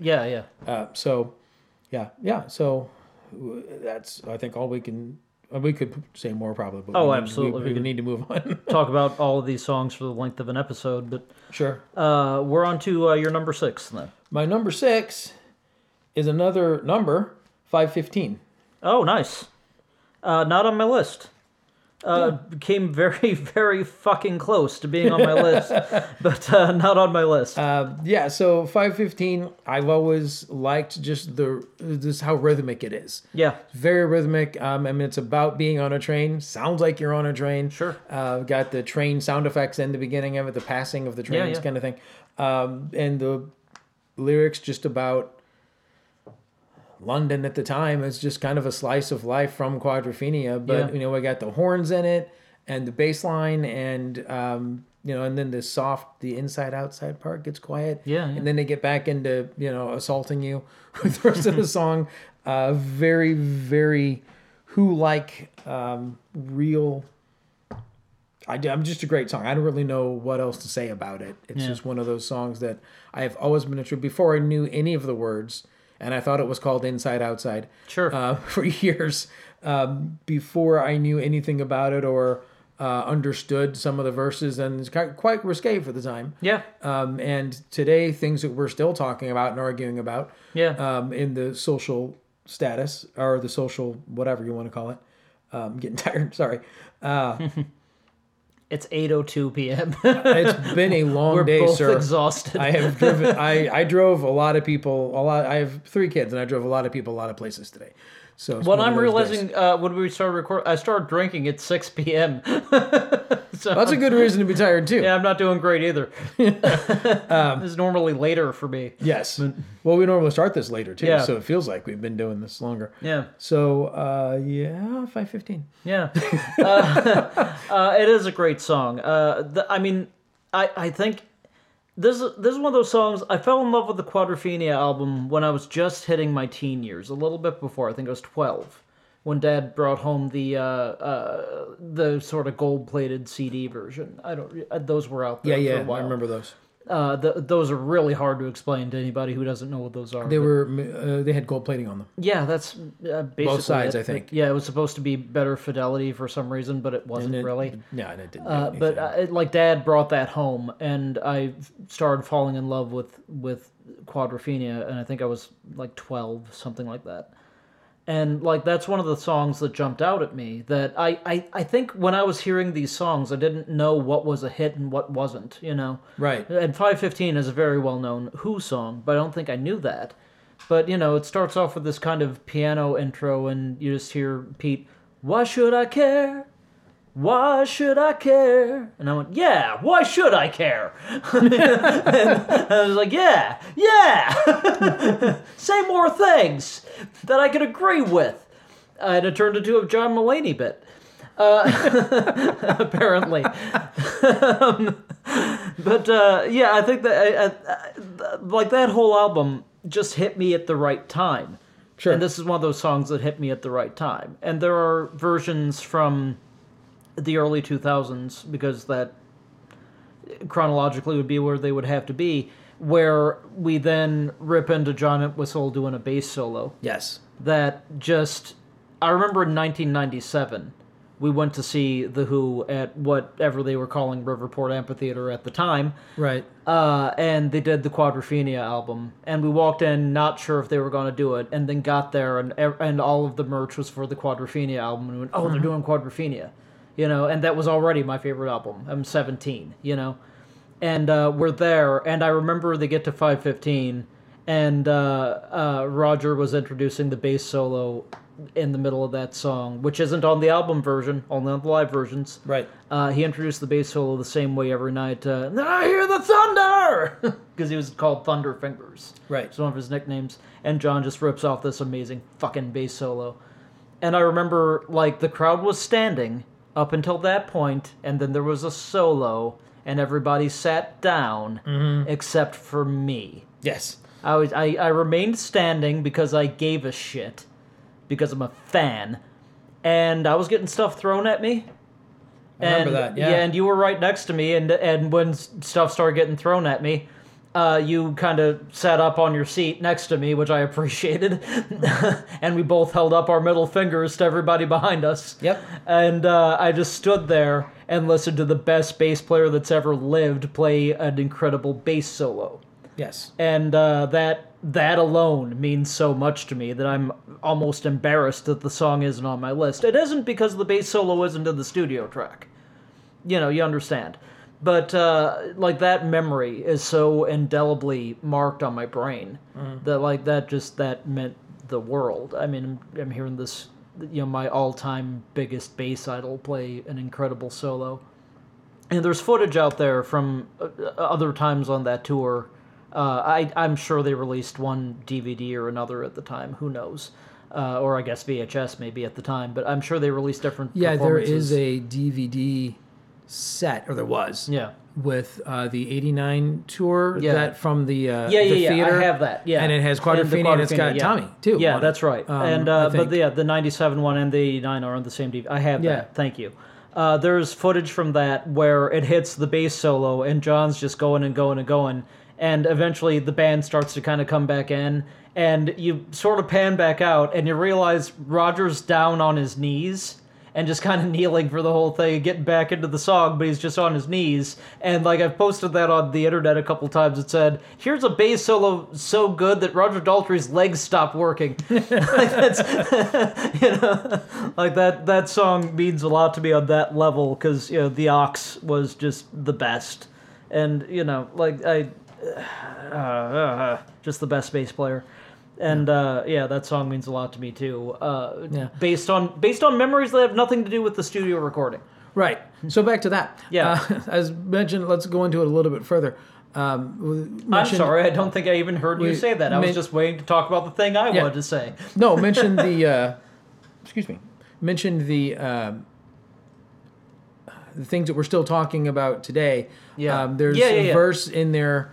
There's a He-Man drag in a glittering ballroom, gray lateral radius, and my high heel shoes. Yeah. Which isn't necessarily about cross-dressing, but it's not about cross-dressing. Right. You know, girls of 15, sexually knowing is in there. Yeah. The ushers are sniffing eau de cloning, which is, as we've talked about before, referencing when the Beatles would play, and women would, young girls would wet the seats. Yeah. And they had to go around and spray them down with perfume to let the next crowd in. Yeah. For the next show. Yeah. You know, and just about the awakening of people in that way. Yeah. Not pretty.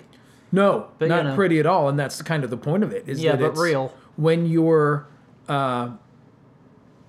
young, you think it's glamorous. It's not. Right. Very little of anything is glamorous at this point. But right.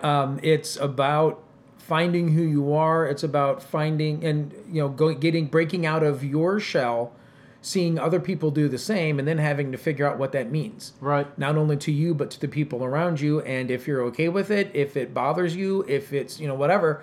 And then, you know, but there's still an aggression behind the song, and very much the character who I think, you know, pops a couple pills as he's on the train. Sure. And it's just about the whole idea, the whole teenage, early young adult idea of figuring everything the hell out and trying to figure out what it is. And honestly, that stays. You think when you're a younger person that as you get older, it gets easier and you figure stuff out. It doesn't.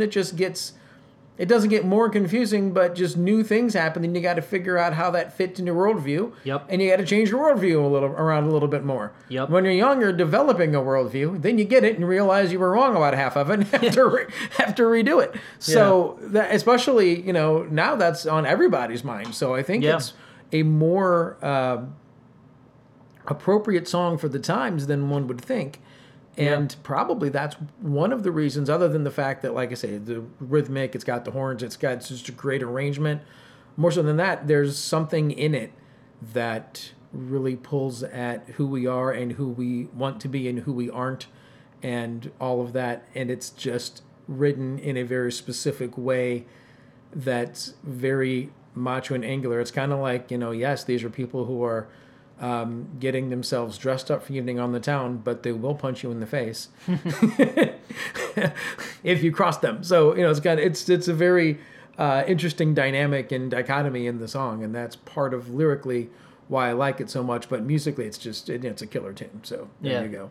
Well said. I think we've kind of exhausted everything we can possibly say. Yeah, we're done with that. Song. Let's move on to your number. My number six. My number six. My number six is a song that is a sort of latter-day Who song that is one that I've disappointingly never heard them do live, and I would love to hear them do live. That they did a lot on the tour where they sort of debuted it, but then not after. My number six, Real Good Looking Boy. Okay. Which is sort of a weird pull. It was like it came out on a greatest hits compilation as sort of as a bonus track. Yeah, as a bonus track more or less, and they played a little bit on that tour and the tour that followed, and then never again. And just one of those songs that speaks to me in ways that I can't.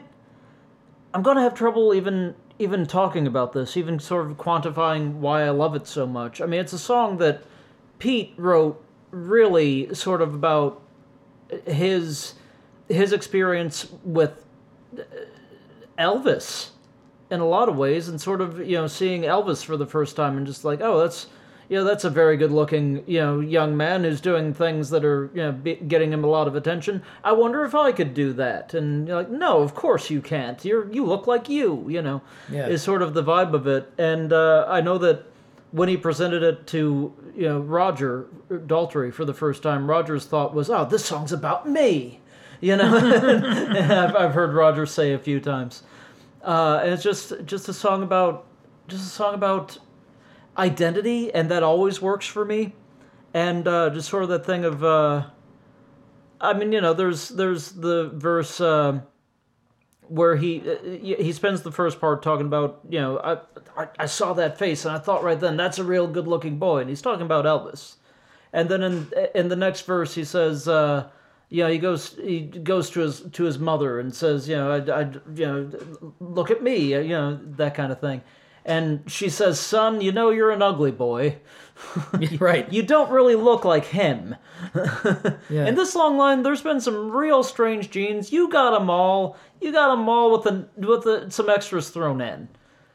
And then the chorus comes back in. That's a real good-looking boy. Right. Yeah, and like that turn right there breaks my heart every time. Like, there have been times where I've been driving down the road listening to that song, and it's gotten to that verse, and it's gotten back into that's a real good-looking boy after saying you got some real strange genes. I've ended up crying on the highway. Like, yeah, I get it. And, it's just one of those songs that's always spoken to me, and it's, again, a little bit of that excitement of this is my favorite band, and this is a song that came out during the time that I've loved them that was new at the time. There's a little bit of that. Sure. But it's also just that song keeps speaking to me because like anything that deals with, things could be very dark and very sad, and you could think that you're not as good as Elvis. You could think that you're not as attractive, you're not as good, you're not as worth it, but you kind of are. or You Definitely Are. Anything that kind of has that message to it is going to speak to me and is going to, grab me by the heart. And, this also would have been one of the first songs that came out right after John Entwistle died. Right. I think Greg Lake played bass on it, who has also since left us. And was phenomenal. Yeah, fantastic. Again, just a little bit of that excitement of having a new Who song, but it was a fucking good Who song, Just that line, I thought then that I moved with all those lucky fucks and angels. Right. That's just such a beautiful Who lyric. That you kind of go, he said fuck. But you also go, yeah, I get it. Yeah, that exactly. I've had that feeling. I get it. And it's just one of those songs that I love that song. It's, it's at my number 6. I mean, if I were doing this for, the songs by The Who that speak to me, it'd not only be in my top 5, it'd be in my top 3. Right. It's just one of those great songs that, I mean, every now and again you hear a song and you think, oh, did they write that one for me? And that's one of those songs for me.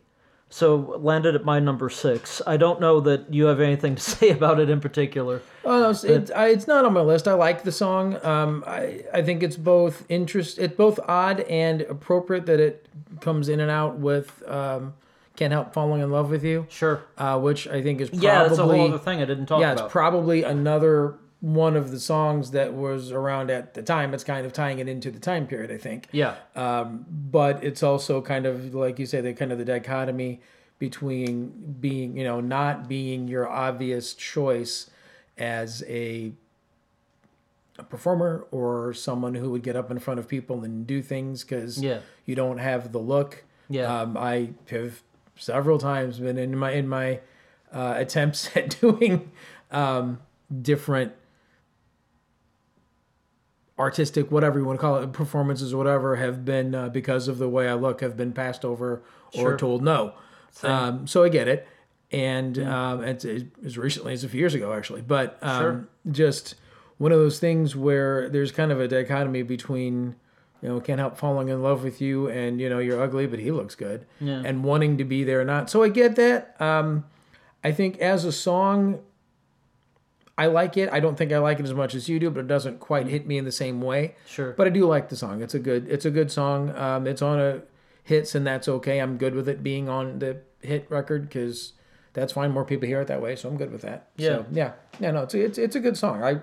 If I had put it on my list, it would have been lower than that, but it's a good song. I can't complain about it. Right on. Yeah, just one of my favorite Who songs that just, I mean, I've said enough, but I mean, there's more that I want to say, but if I said more, it'd get deeply personal in a way that's uncomfortable.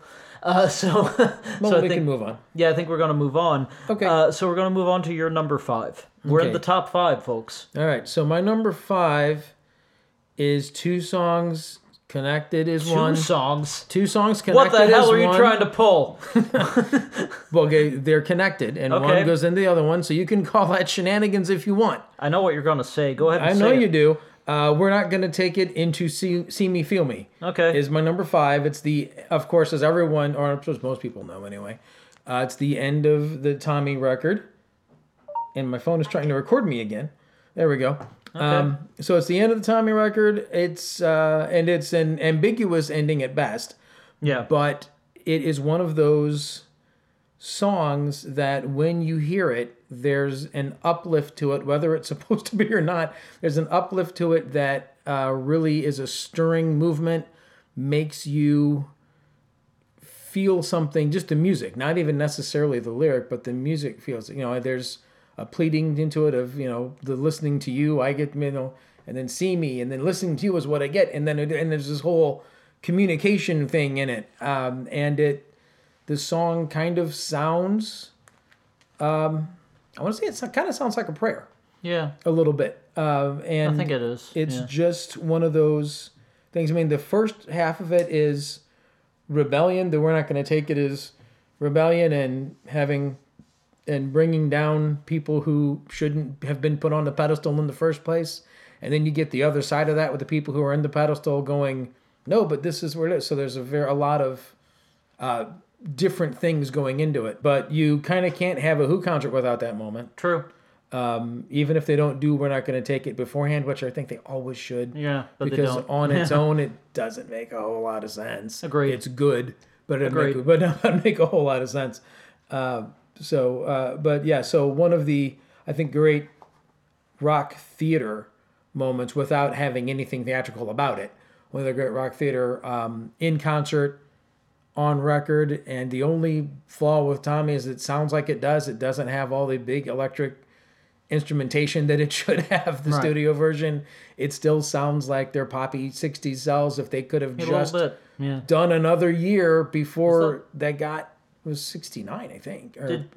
Did Tommy immediately follow Sell Out, or am I skipping one? Yeah, okay, wow. Okay. Yeah, so it was Sell Out into Tommy. Yeah. Because some of the ideas... that should be impossible. Because some of the ideas for Tommy were in Sell Out. There's a few songs that have some of the riffage and some of the even some lyric borrows and some ideas that go back and forth between the two albums. Sure. And it's just sonically, it's just missing that's why the live Tommies are also great, because they sound fantastic. Yeah. And this album itself is a little thin. Yeah.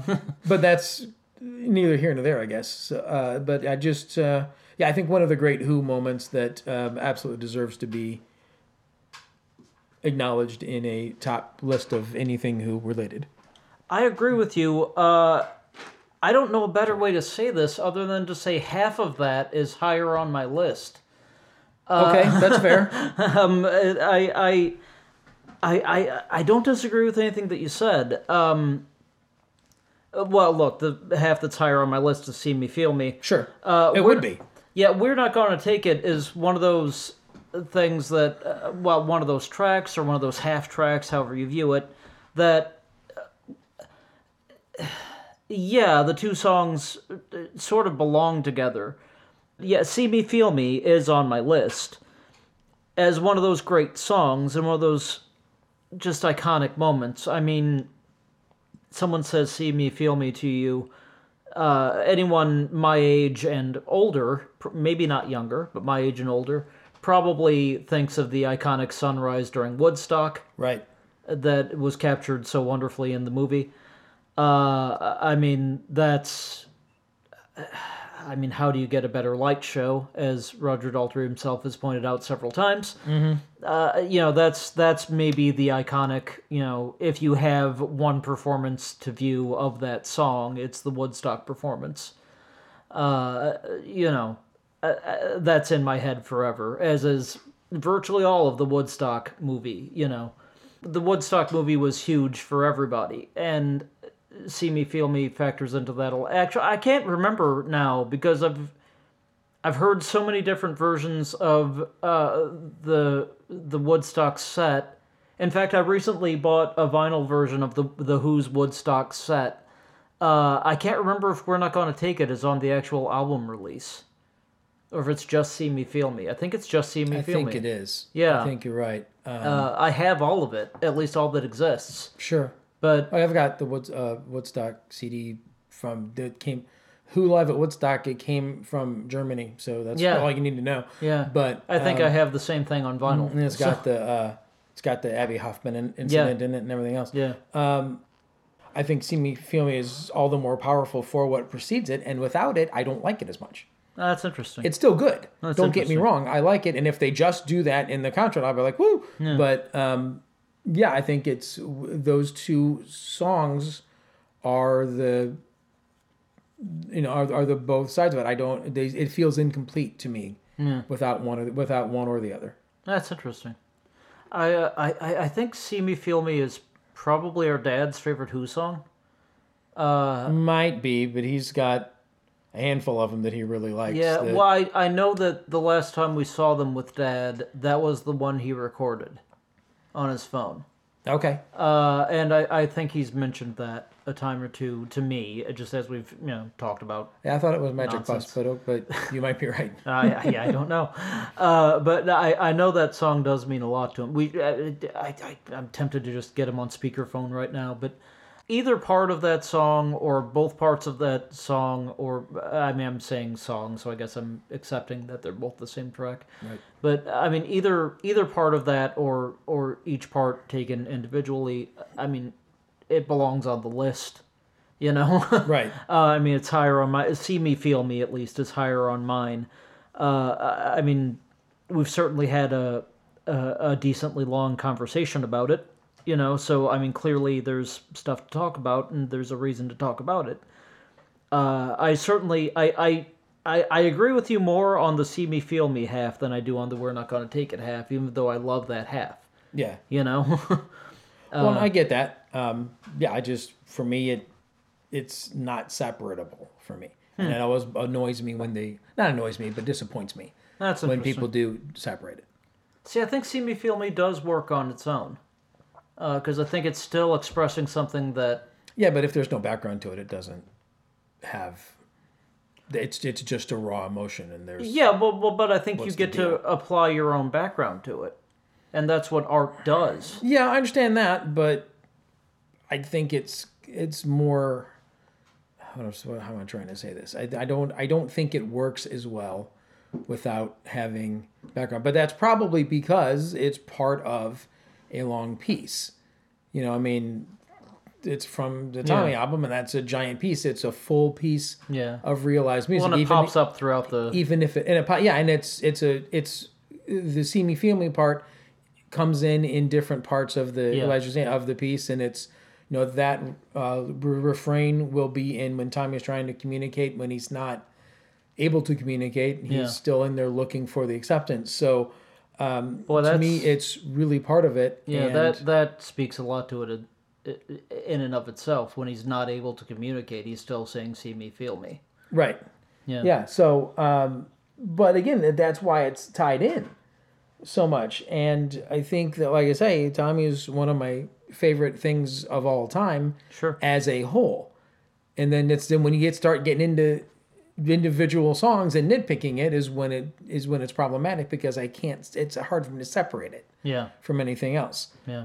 So, you know, I don't know, I just think that without that other background, it's fine, it's good, there's nothing wrong with it, it's good, it's just not complete. It's just, you know, "See Me, Feel Me," what? Okay, what? Why? What are we doing? It doesn't, there's nothing to...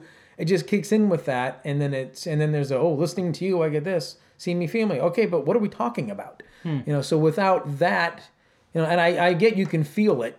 You can feel the emotion, and maybe that's good enough, but it seems to me like it's just out there without any sort of grounding to it. And that, and maybe that's just from my theater days and all that stuff. Sure. And me needing that. I don't know. It's interesting. It's an interesting... thing. Boy, I should have taken that off and just put on My Generation. Anyway.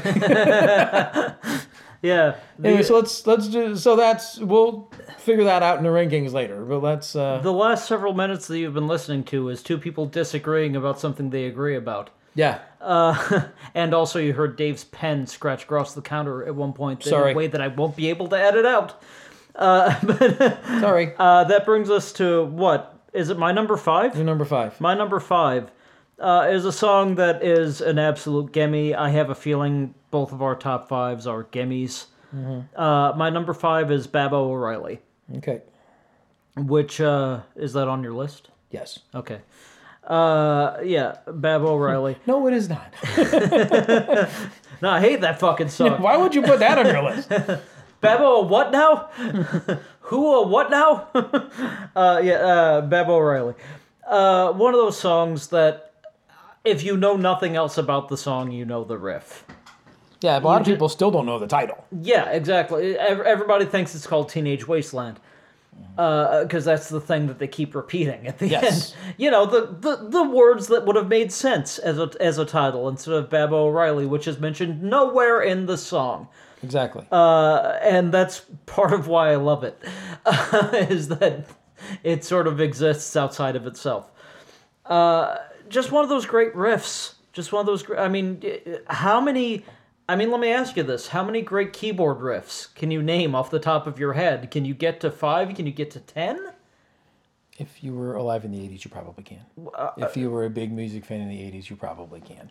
Thanks for shitting on my point. You're welcome. Babo O'Reilly. That's in fairness, that's probably like the one though. Yeah. Yeah, that's the one that everyone would go to. You're correct. Okay, eventually we got to what I was trying to say. Yeah, one of those things where there's not a ton of keyboard riffs that you think that you hear and you just think, oh, I know what that is, or that you hum idly, and that's one of them. It's just one of those musical passages that just stick out in everybody's mind, whether you know the band, whether you know the source material, whether whatever.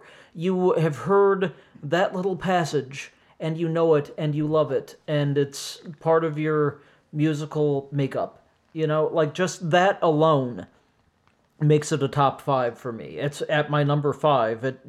I mean, from this point on, we could say anyone could be number 1 as far as I'm concerned. But Babo O'Reilly, just, one of those great songs. I mean, the keyboard part, the riff that brings you into it, but also just that classic, huge guitar chord thing of ba ba ba. That's synonymous with The Who, and even though on the studio track the first time you hear that it's not the guitar, it's the piano, the other hand on the piano, and and a little bit of bass in there depending on which version you're focusing on, and I mean, just one of those iconic riffs, but also, I mean, lyrically, you start listening to the lyrics, it's another one of those songs that just feels like everything Townsend wrote. He just thought, all right, everything I write has to go down in history. Let's do it. And he wrote, Babo O'Reilly, a.k.a. Teenage Wasteland. And it just all works. It just all fires on every level. It's, I mean, as the kids might say, this one slaps.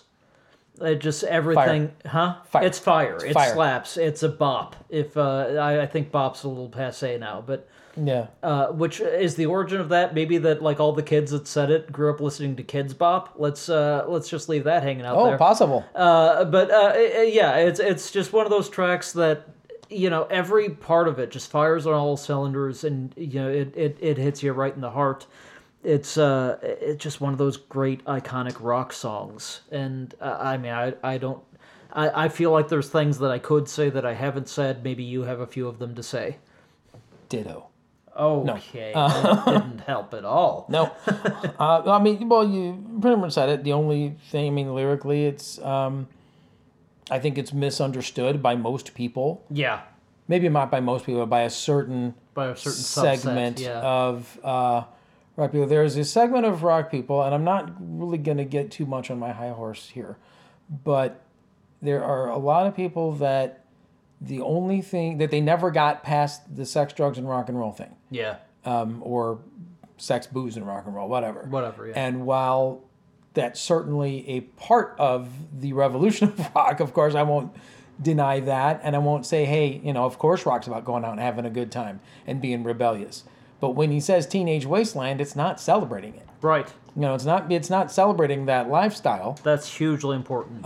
Even though they were somewhat living that lifestyle, it's not. It's not something to say, hey, kind of more of a get it together people song. Yeah. Really, and it seems to me like the main character is out in the song is outside of the city. Yeah. And is more of a down to earth guy and more of a take life by the scruff of the neck and make it work for you person. And is just lamenting everything he sees around him, which is just a bunch of people who were stoned out of their gourds and not really able to function very well. It's like, yeah, okay, hey, we're all happy here. We're doing our thing, and you guys are just nuts. So that's part of it, although, there are certainly other interpretations, and I won't say that they're wrong, but it's not celebrating. When it said they're all wasted at the end, it's not saying, hey, look, we're wasted, woo! It's like they are all wasted. Yeah. Yeah, so, it's not we, it's they. Yeah, exactly. Yeah, so that's huge. Because the Who is, as much as the Who's writing and Pete's writing, and in general, but the Who in specific, is about, rebellion and about all that stuff. It's thinking man's music to a degree. Some of it's silly. Yeah. Some of it's just entertainment for entertainment's sake, and there's nothing wrong with that. But a lot of it has another level. Yeah. And when you really start to deep dive in the Who, it's hard to miss that. Yeah. And if you don't do the deep dives, then and you don't get to that level, then you're really stuck with the first 3 records, which is okay. Those are great records. Yeah. Nothing wrong with that. Sure. I like all of them. Absolutely. But there was a big, huge progression there, and if you're just into a catchy little tune, you're not going to get into it, and that's a shame. Yeah. Anyway, that's my soapbox speech for right now. That's fair. One of the things that jumps out at me about this song is one of the things that you said that I wrote out and sort of put on things and put on the walls of my room and things like that was the phrase, "You could live your whole life by things that Pete Townsend said." Well, that's true, yeah. Yeah, you said that, and that always resonated with me, and I've said it over and over again. And one of the things that Pete Townsend said that I think you can live by is in Baba O'Riley, which is, "I don't need to fight to prove I'm right, and I don't need to be forgiven." Right. And that I think that phrase right there is a big crux of the song, and of sort of understanding Pete Townsend. I mean, I've said already, I'm almost more Pete Townsend than I am Who, as far as my love of what they do, and I mean that's just been a recurring theme, and it certainly has its genesis, if not its primary thesis statement here in this song, and there's a lot to love about Baba, and there's so much more we can probably say about all of the top 5 if we haven't said it already, and this is getting long, so maybe we should just move on to your number 4.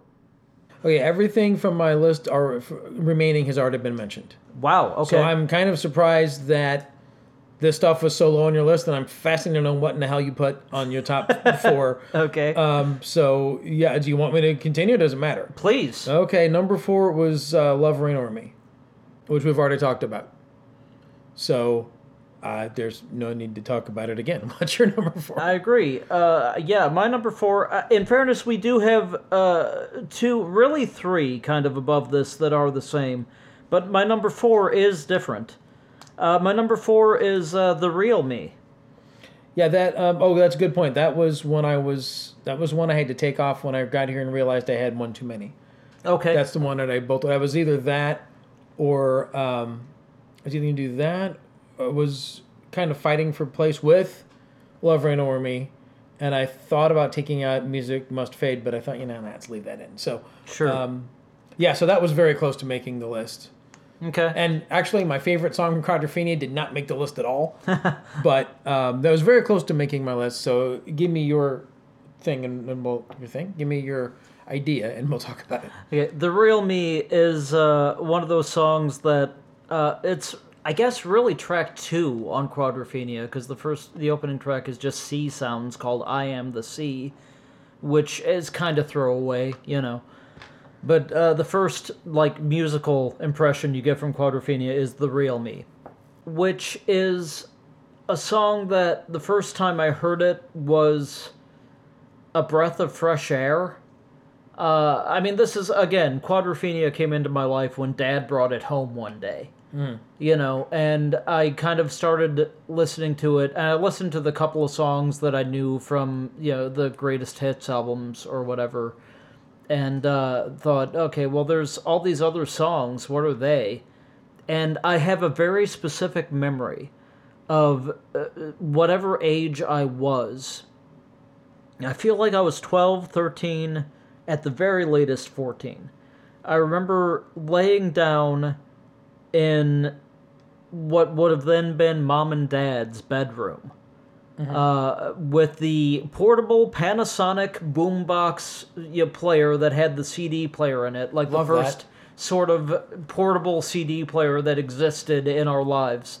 I remember laying down in that bedroom on their waterbed and putting in the first disc from Quadrophenia and listening to the first disc of Quadrophenia, and, I Am the Sea is kind of playing. I'm going, okay, what is this? Sea sounds, whatever. And then the real me hits, and I just remember lighting up. And just kind of going, whoa, what is this? What is this sound that I'm hearing? What is that the bass? I just remember hearing it and going, okay, this is important. This is a big deal. This is one of those songs I was supposed to hear. Because we all have that. We all have those songs that we were always supposed to hear. One of the things that keeps me going in life is knowing that there is music out there that I was always supposed to love that I haven't heard yet. And this was one of those songs at whatever age I was at the first time that I heard it, it was one of those songs that I was always supposed to hear. And I think the first time that I heard it, I was not yet a bass player. I don't think I had learned anything about the bass guitar yet. I started playing the bass guitar because the band that I was in needed a bass player. That's how every bass player starts. Don't lie to yourself. That is how every bass player starts.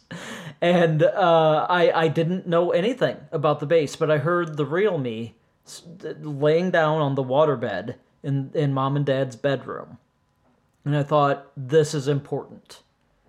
And throughout the years, I started analyzing it. I then, I started playing the bass guitar, and I learned how to play the real me, which is maybe foundational to how I play as a bass player to this very day.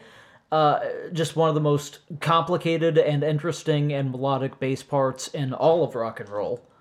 One of the most important bass parts in all of rock and roll, and so many people have absolutely no idea that it exists, despite a handful of cover versions that are out there.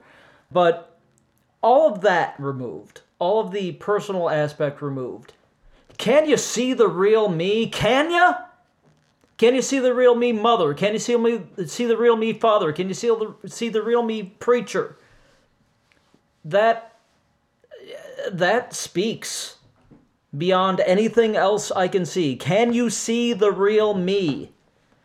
That is an iconic moment. That is an iconic phrase. That is something that we all absolutely understand. It is the most iconic bass playing of John Entwistle's career, whatever else you can say. It's the best that we got out of him. To the point that in the past couple of years, where they've done the orchestral tours, they play the real me because as part of the Quadrophenia suite, and there are parts of that where the entire orchestra is playing the bass part, because you need an entire fucking orchestra to do what John Entwistle did with just his two hands. That song is foundational to the person that I am. I'm shocked that it's as low as number 4. Like, if this were just a personal list, it would absolutely be number 1. I've been yelling about this for several minutes to a lot of silence from Dave, and I feel like I need to stop talking. My number 4 is The Real Me by The Who, featuring John Entwistle on the fucking bass guitar. And it's hugely important to me. I'm going to be fighting for that in the final 15. Yeah, I was just sitting here listening to you and, thinking about how much I missed waterbeds. I mean, those were great. I used to love my waterbed. It was one of the best. I just slept so soundly. I love those things. Someone must be making a waterbed. Right, I'm sure there is one, but good luck finding it. No, I other than the thing about laying there listening to it, I agree with everything. How long were you sitting on that? Since you started. Okay. That's why I didn't say anything. No, I agree with you on, other than sitting on laying it and it being magical while laying down and listening to it on a portable CD player.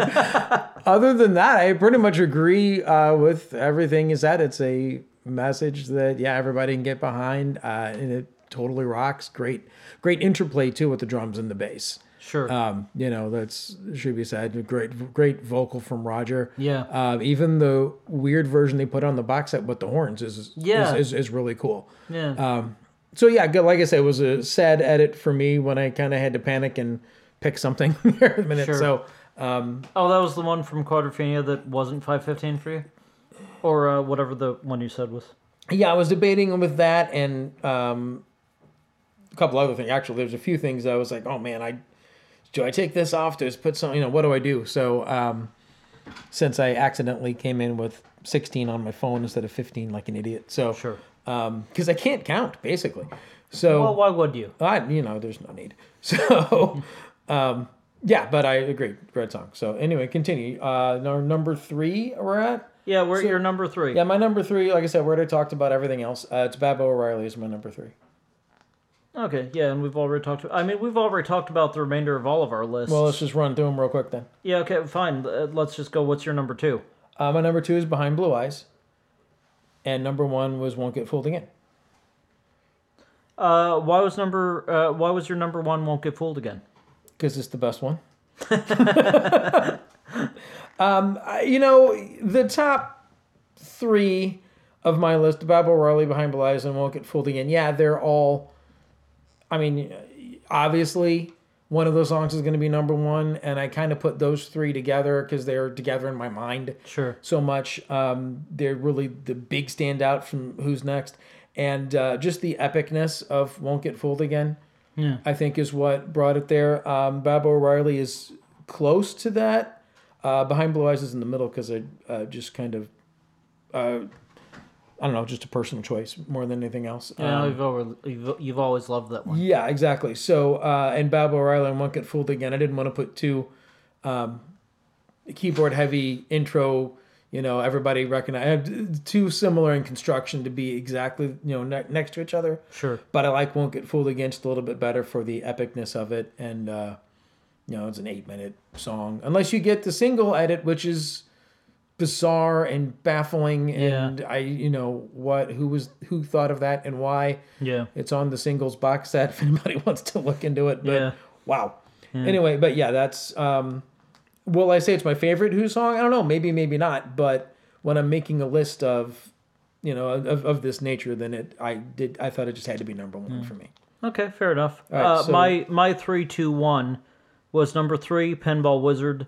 Number 2, See Me, Feel Me, specifically, not incorporating We're Not Gonna Take It. And number 1 is Who Are You?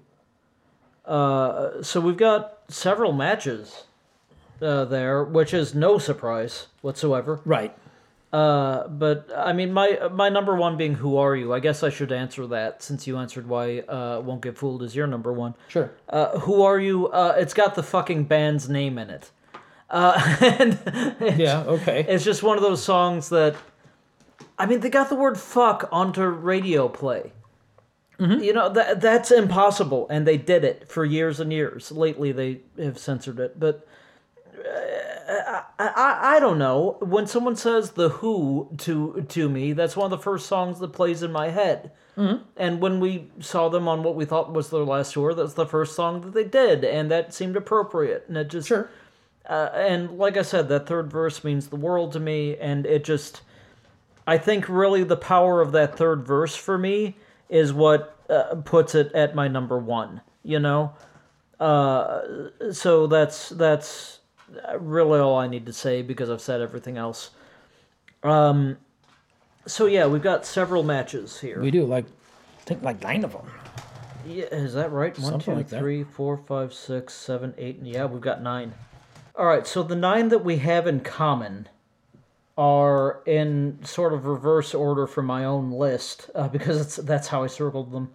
A Quick One While He's Away, Another Tricky Day, Love, Rain or Me, Behind Blue Eyes, Won't Get Fooled Again, Baba O'Riley, Pinball Wizard, See Me, Feel Me / We're Not Gonna Take It. I'm fine accepting either version of that. And the other one is Who Are You? So we've got 5 slots to fill. 6. Yes, 6, sorry. Yeah, no problem. So are there any from your list that you want to make a particular plea for? I don't know. It's all, all stuff that... Well, should we then start with what is our number 1? We can. Okay. Neither of the answers that you've given to the two questions I've asked have been committal. I'm feeling very non-committal right now. Okay. You must validate my feelings. So probably won't. No, that's fair. Yeah, I don't know. I mean, the problem is there's a good argument to be made for several songs being number one. Yeah. You know, I mean, I like to stand by the "Won't Get Fooled Again" personally, but you know, I see arguments for 2 or 3 other songs being there too. Yeah. Your number one was "Won't Get Fooled." My number one was "Who Are You?" Right. I mean, both on both of our lists. Yeah, I mean that's a coin flip. Yeah. At that point, you know. Yeah. So I don't know. We flip a coin. I mean, they're both CSI, both CSI songs. Which, you know, to a certain degree, kind of makes you want to not go that route. Sure. But let's make it like Happy Jack then.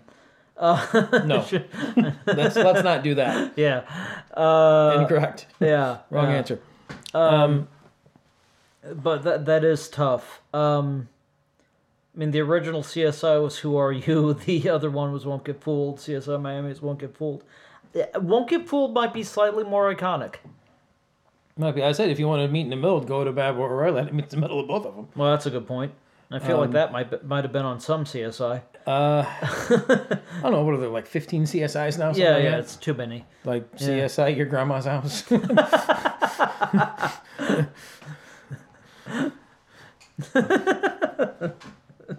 That got me. That was a weird joke. I don't even know what that means. It doesn't matter. It's funny. So, yeah, I mean, you know, any of those songs could be number one, really. Yeah. It's hard to... So what is most iconic? That's the question. I mean, our two are "Who Are You?" and "Won't Get Fooled Again." Can't get much more iconic than that. And Baba O'Reilly is the other one and that's Baba's super, in there. Super iconic. Where was Baba on your list? It was like number 3. Mine was 5. Yeah.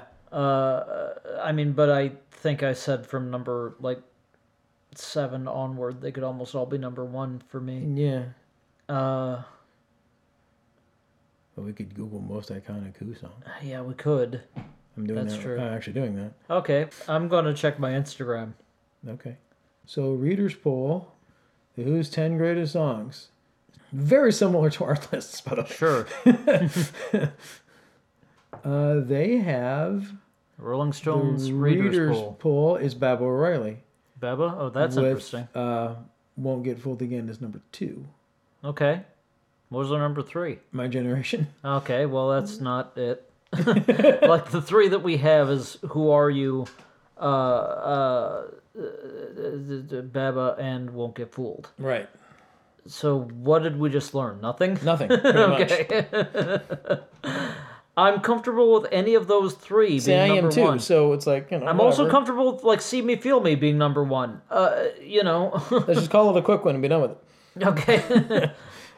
It's Marianne with the Shaky Hand. That's number 1. That was almost on the list. Really? I put Boris Spider on my list. Don't judge me. Yeah, that's true.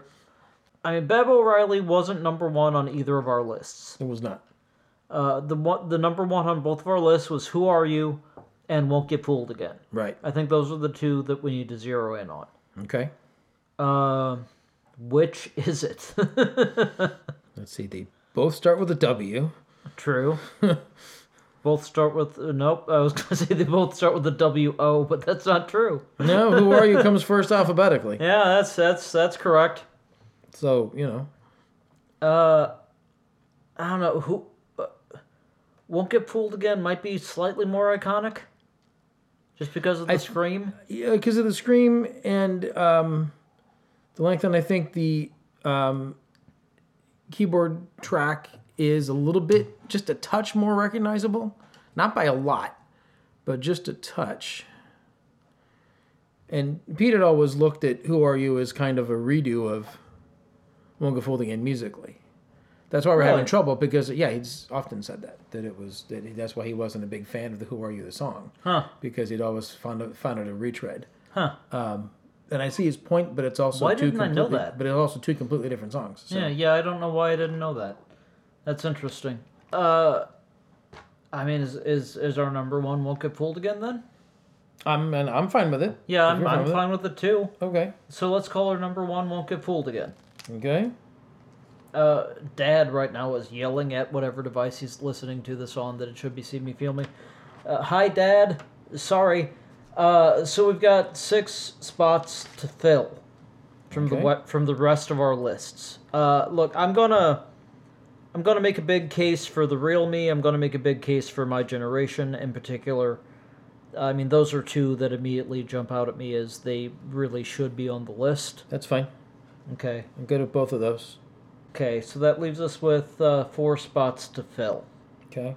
Which seems like a lot for how much we had in common. It does. I would say I think I Can See for Miles should be on there. Yeah, I'd agree with you.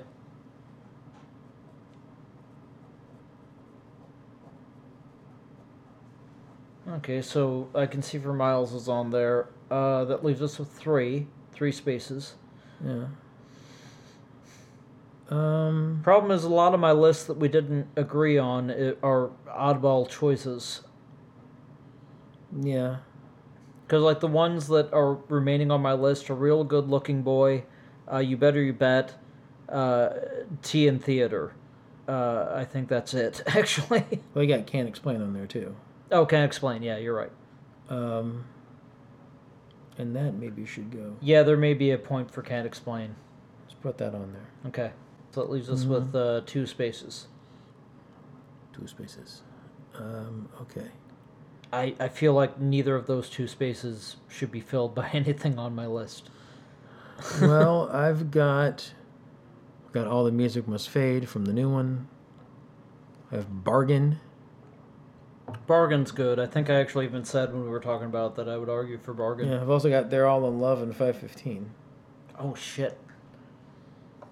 Shit. Yeah. I mean, it's not They're All in Love. That's, very... Yeah, the other one I had was All This Music Must Fade. But Yeah. that's only if you really want to put a new one on there. I mean, Bargain and 515, I'm comfortable with both of those. Well, that's 2 spaces. Just put them on. Yeah, okay. Just call it that. Before 515 for the Fab 15. Oh, that's good. I mean, Oh, shit. Why the hell didn't we think of that to begin with? Yeah. Probably should have been number 1. That's number 1. Fuck it, that's number 1. Before I read everybody out there and checking Ville, the final list, are there any honorable mentions that you really want to mention? Well, I get my phone back out for that because that's where those aren't in my notebook. Those are in my phone. Okay, I'm gonna rip through mine really fast. Okay, I'll tell you if there's anything that's not on there. I'll let you know. The Kids Are All Right. Substitute. Got it. Anyway, Anyhow, Anywhere. Mm-hmm. Well, I don't know that, but I get it. 515 was on mine, but that's on yours. Slip Kid. Yep. They're All in Love was on mine. The Seeker. Yeah, I don't know why we didn't put that on there. Yeah, and Love Ain't for Keeping. No, good one. I was just listening to that this morning. Yeah, that's a great song. That's a great song. That's a great song. Yeah. Mm-hmm. Some honorable mentions I have a lot of them just listed here, but oh yeah, ones that I think I minimized mine. Worth that you didn't mention that are worth talking about. Punk Meets a Godfather. Yeah, my favorite song from Quadrophenia. Didn't make my list. It's a great song. It's so good. I had I'm a Boy on there because I thought of the again beginning of the conceptual stuff. Yeah. The Song Is Over. Oh, good song. So Sad About Us I had on there. I love that song. I love playing that song as a guitar player. Let's see. Substitute. We didn't mention Substitute. Did we mention Substitute? I think I just said that in the honorable mentions for me. If I didn't, I skipped it by accident. I had Imagine a Man on there. Oh, Drowned is another one. Oh, Drowned is good. Yeah. That should have been on there. Yeah, Imagine a Man is an excellent choice, too. Armenia City in the Sky. I always liked that one. Oh, interesting. Water, Naked Eye. Yeah, sure. Hits We Didn't Do, Join Together. Yeah. Let's See Action. Jesus, yeah. Long Live Rock. I had that on there. Twice, apparently. Okay. Black Widow's Eyes was one from the... Yeah, from the Endless Wire. Wire and Glass I put on there, but I thought it was too much. Endless Wire let's see. The album. Yeah, that's what I meant. Yeah, Kids Are Alright. I had Detour from the last record, too. Yeah, that's a good record. Like or that one a good song, too. Yeah, so, But again, there's probably more that I forgot about Sheila John. I'm like, oh yeah, it's not even on here. Yeah, like yeah. Seeker. Why did I not think of Seeker? Yeah, listening back to this, we're both going to be furious. But the... Well, I might not listen to it. Then I won't. Yeah, then I won't be furious. Yeah, I mean, I'm going to edit it, and I'm not even going to listen to it. The 15 that we agreed on is number 1 is Won't Get Fooled Again. That's our number 1 of the Fab 15. If you have to keep score, that's our number 1. And after that, the rest of the 15 are The Real Me, in no particular order, by the way, are The Real Me, My Generation, I Can See for Miles, Can't Explain, Bargain, 515, Who Are You, See Me, Feel Me, Pinball Wizard, Baba O'Reilly, Behind Blue Eyes, Love, Rain or Me, Another Tricky Day, which is kind of an interesting choice, and A Quick One While He's Away. Which is also an interesting choice. Yes. So that's kind of the list that we arrived at. That's the 15, with the number 1 being Won't Get Fooled Again. This was fun. It was a lot of fun for me. Dave, are there any particular Who memories you'd like to share before we sign off here? Oh my gosh. Or just any thoughts? I mean, Who memories I could probably, if I started thinking about it, could ramble on for hours. Yeah, I mean, we've traveled... And we have. Yeah, we've traveled elsewhere. Yeah, we've traveled elsewhere to see this band. We went to Chicago. With a couple of good friends that we were in a band with at the time. And, I mean, seen him with our dad a lot. Yeah, yeah. Because, Dad would... When I was a young child, would be playing the Tommy album. Yeah. Just while he was walking around the house or doing whatever.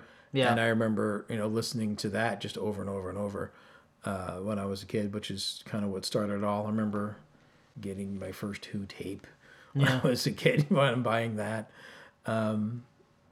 Yeah, I bought some Who on tape when I was a little kid. Yeah, so, I mean, and just I remember when I had my apartment, one of my apartments I lived in an apartment and then a condo later, but sure. My apartment out in not the city, but anyway, doesn't matter. A friend of mine was coming over, and I told him, the address and which one it was, and he wrote down the address, but not which apartment it was. He said, I said, oh, well, how'd you figure out which one it was? So I just walked around until I heard the Who. And I figured that was you. I'm like, oh, yeah.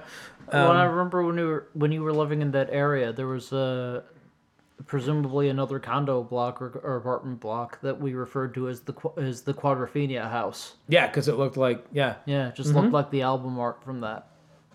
Yeah, well, but yeah, I mean, so many... I still drive by that occasionally with where I work now.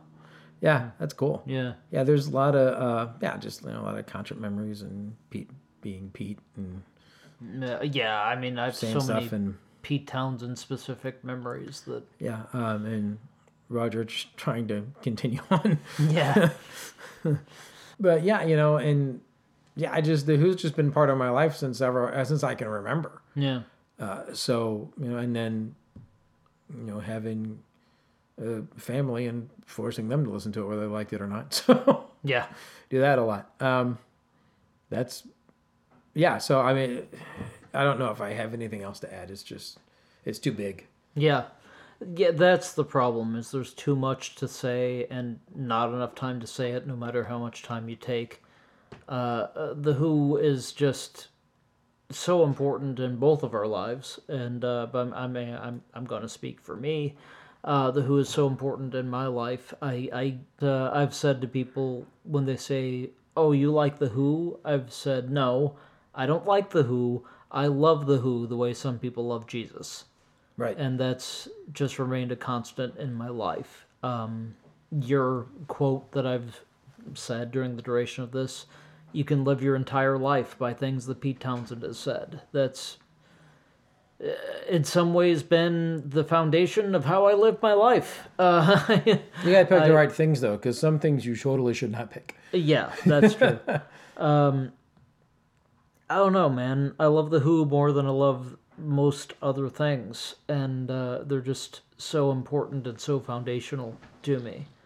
And I mean, to both of us, obviously. Yeah. Like, it's one of those things that, The Who's coming to St. Louis, whatever else I've got going on that night doesn't matter. I'm going to go see The Who. Yeah. You know? We've both seen them every opportunity that we've had since, in St. Louis, since they've come here and even elsewhere. We've traveled for them. We both, we're both very, very committed to this band. I mean, I don't want to say it's a religion, but it's pretty damn close. It's as far as level of commitment. Just one of those bands that has continued to mean the world to both of us. That we're both very, very committed to, and that we both love very, very much, despite whatever comes up. The long story short, The Who has meant the world to both of us. Has gotten us both through a whole lot of shit, man. The Who has gotten both of us through things that even the two of us don't know about for each other. And they're just one of those bands that keeps speaking to my heart, keeps speaking to Dave's heart. I've said it before. Brain. Huh? And Brain. And Brain. Yeah, and that's an important designation. Addition. Yeah, okay, sure, whatever. I've said it during the course of this a couple of times, and I'm going to say it again. They're the only band that ever mattered, as far as I'm concerned, in my heart. And in my heart of hearts, which of course is the smaller heart that is inside of my larger heart. Right. I love The Who the way some people love Jesus. Or the way some people love their kids, if you're not quite comfortable saying that. I've really enjoyed talking about this over the past couple of hours that I hope will get edited down to about an hour and a half. And Dave, is there anything else you want to say that hasn't been said yet? I don't think so. Other than, we keep saying the only band that ever mattered, which Irish Jack, their number one and most important fan, had said, and the Clash stole from him as the only band that matters thing. And, maybe for a year or so they could claim that. But sure. It's The Who. Yeah. People ask, Beatles or Stones? And trick question, The Who. Yeah. That's always my answer. So, if you're a Who fan and you're tracking with us and you're vibing with us, then, you get it. If you are only a casual fan, do the deep dive, man. Do the deep dive into stuff that you're familiar with, because a lot of it gets weird. Yeah. And a lot of it's not great. Sure. But even bad Who, and there's some bad Who, I will be the first to admit, there's some bad stuff out there. Absolutely. But even bad Who is more interesting than good pretty much anybody else. Yeah. It might not, and sometimes there are things it's hard to listen to. It's like, ooh, and that not because they're offensive or because they're, we're okay at one time and aren't now, and there's a few things like that, but some things are just hard to listen to because they're just hard to make it through. Yeah. They're not good. But the ideas behind it and the way that it's played and the way it's presented is really interesting. And once you start figuring that out, you'll love that stuff too. Yeah.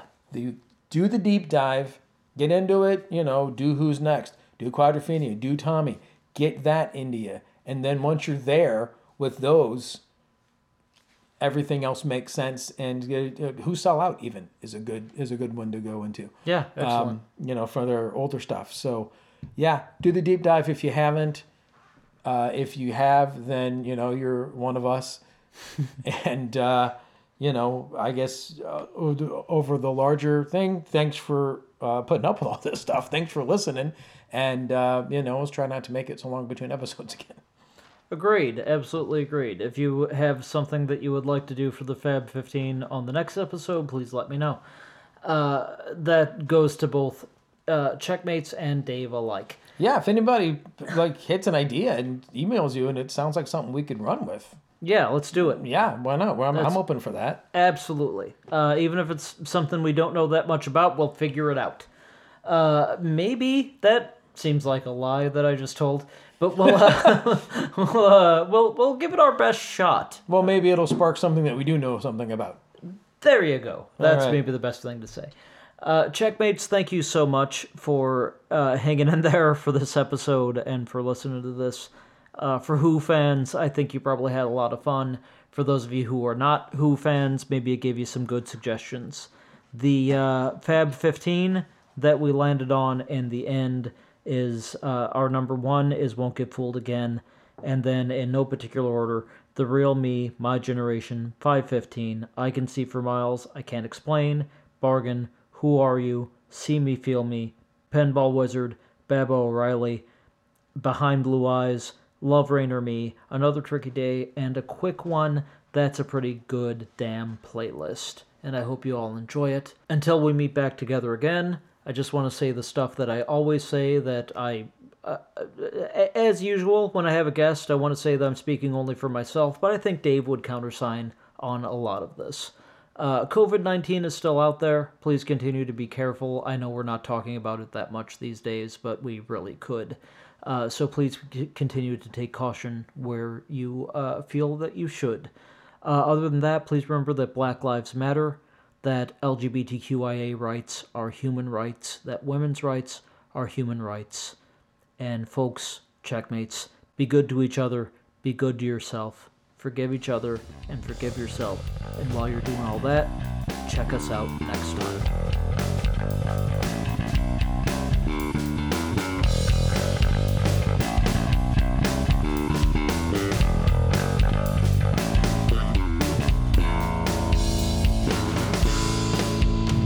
Just assume I did the Dalter scream from Won't Get Fooled Again.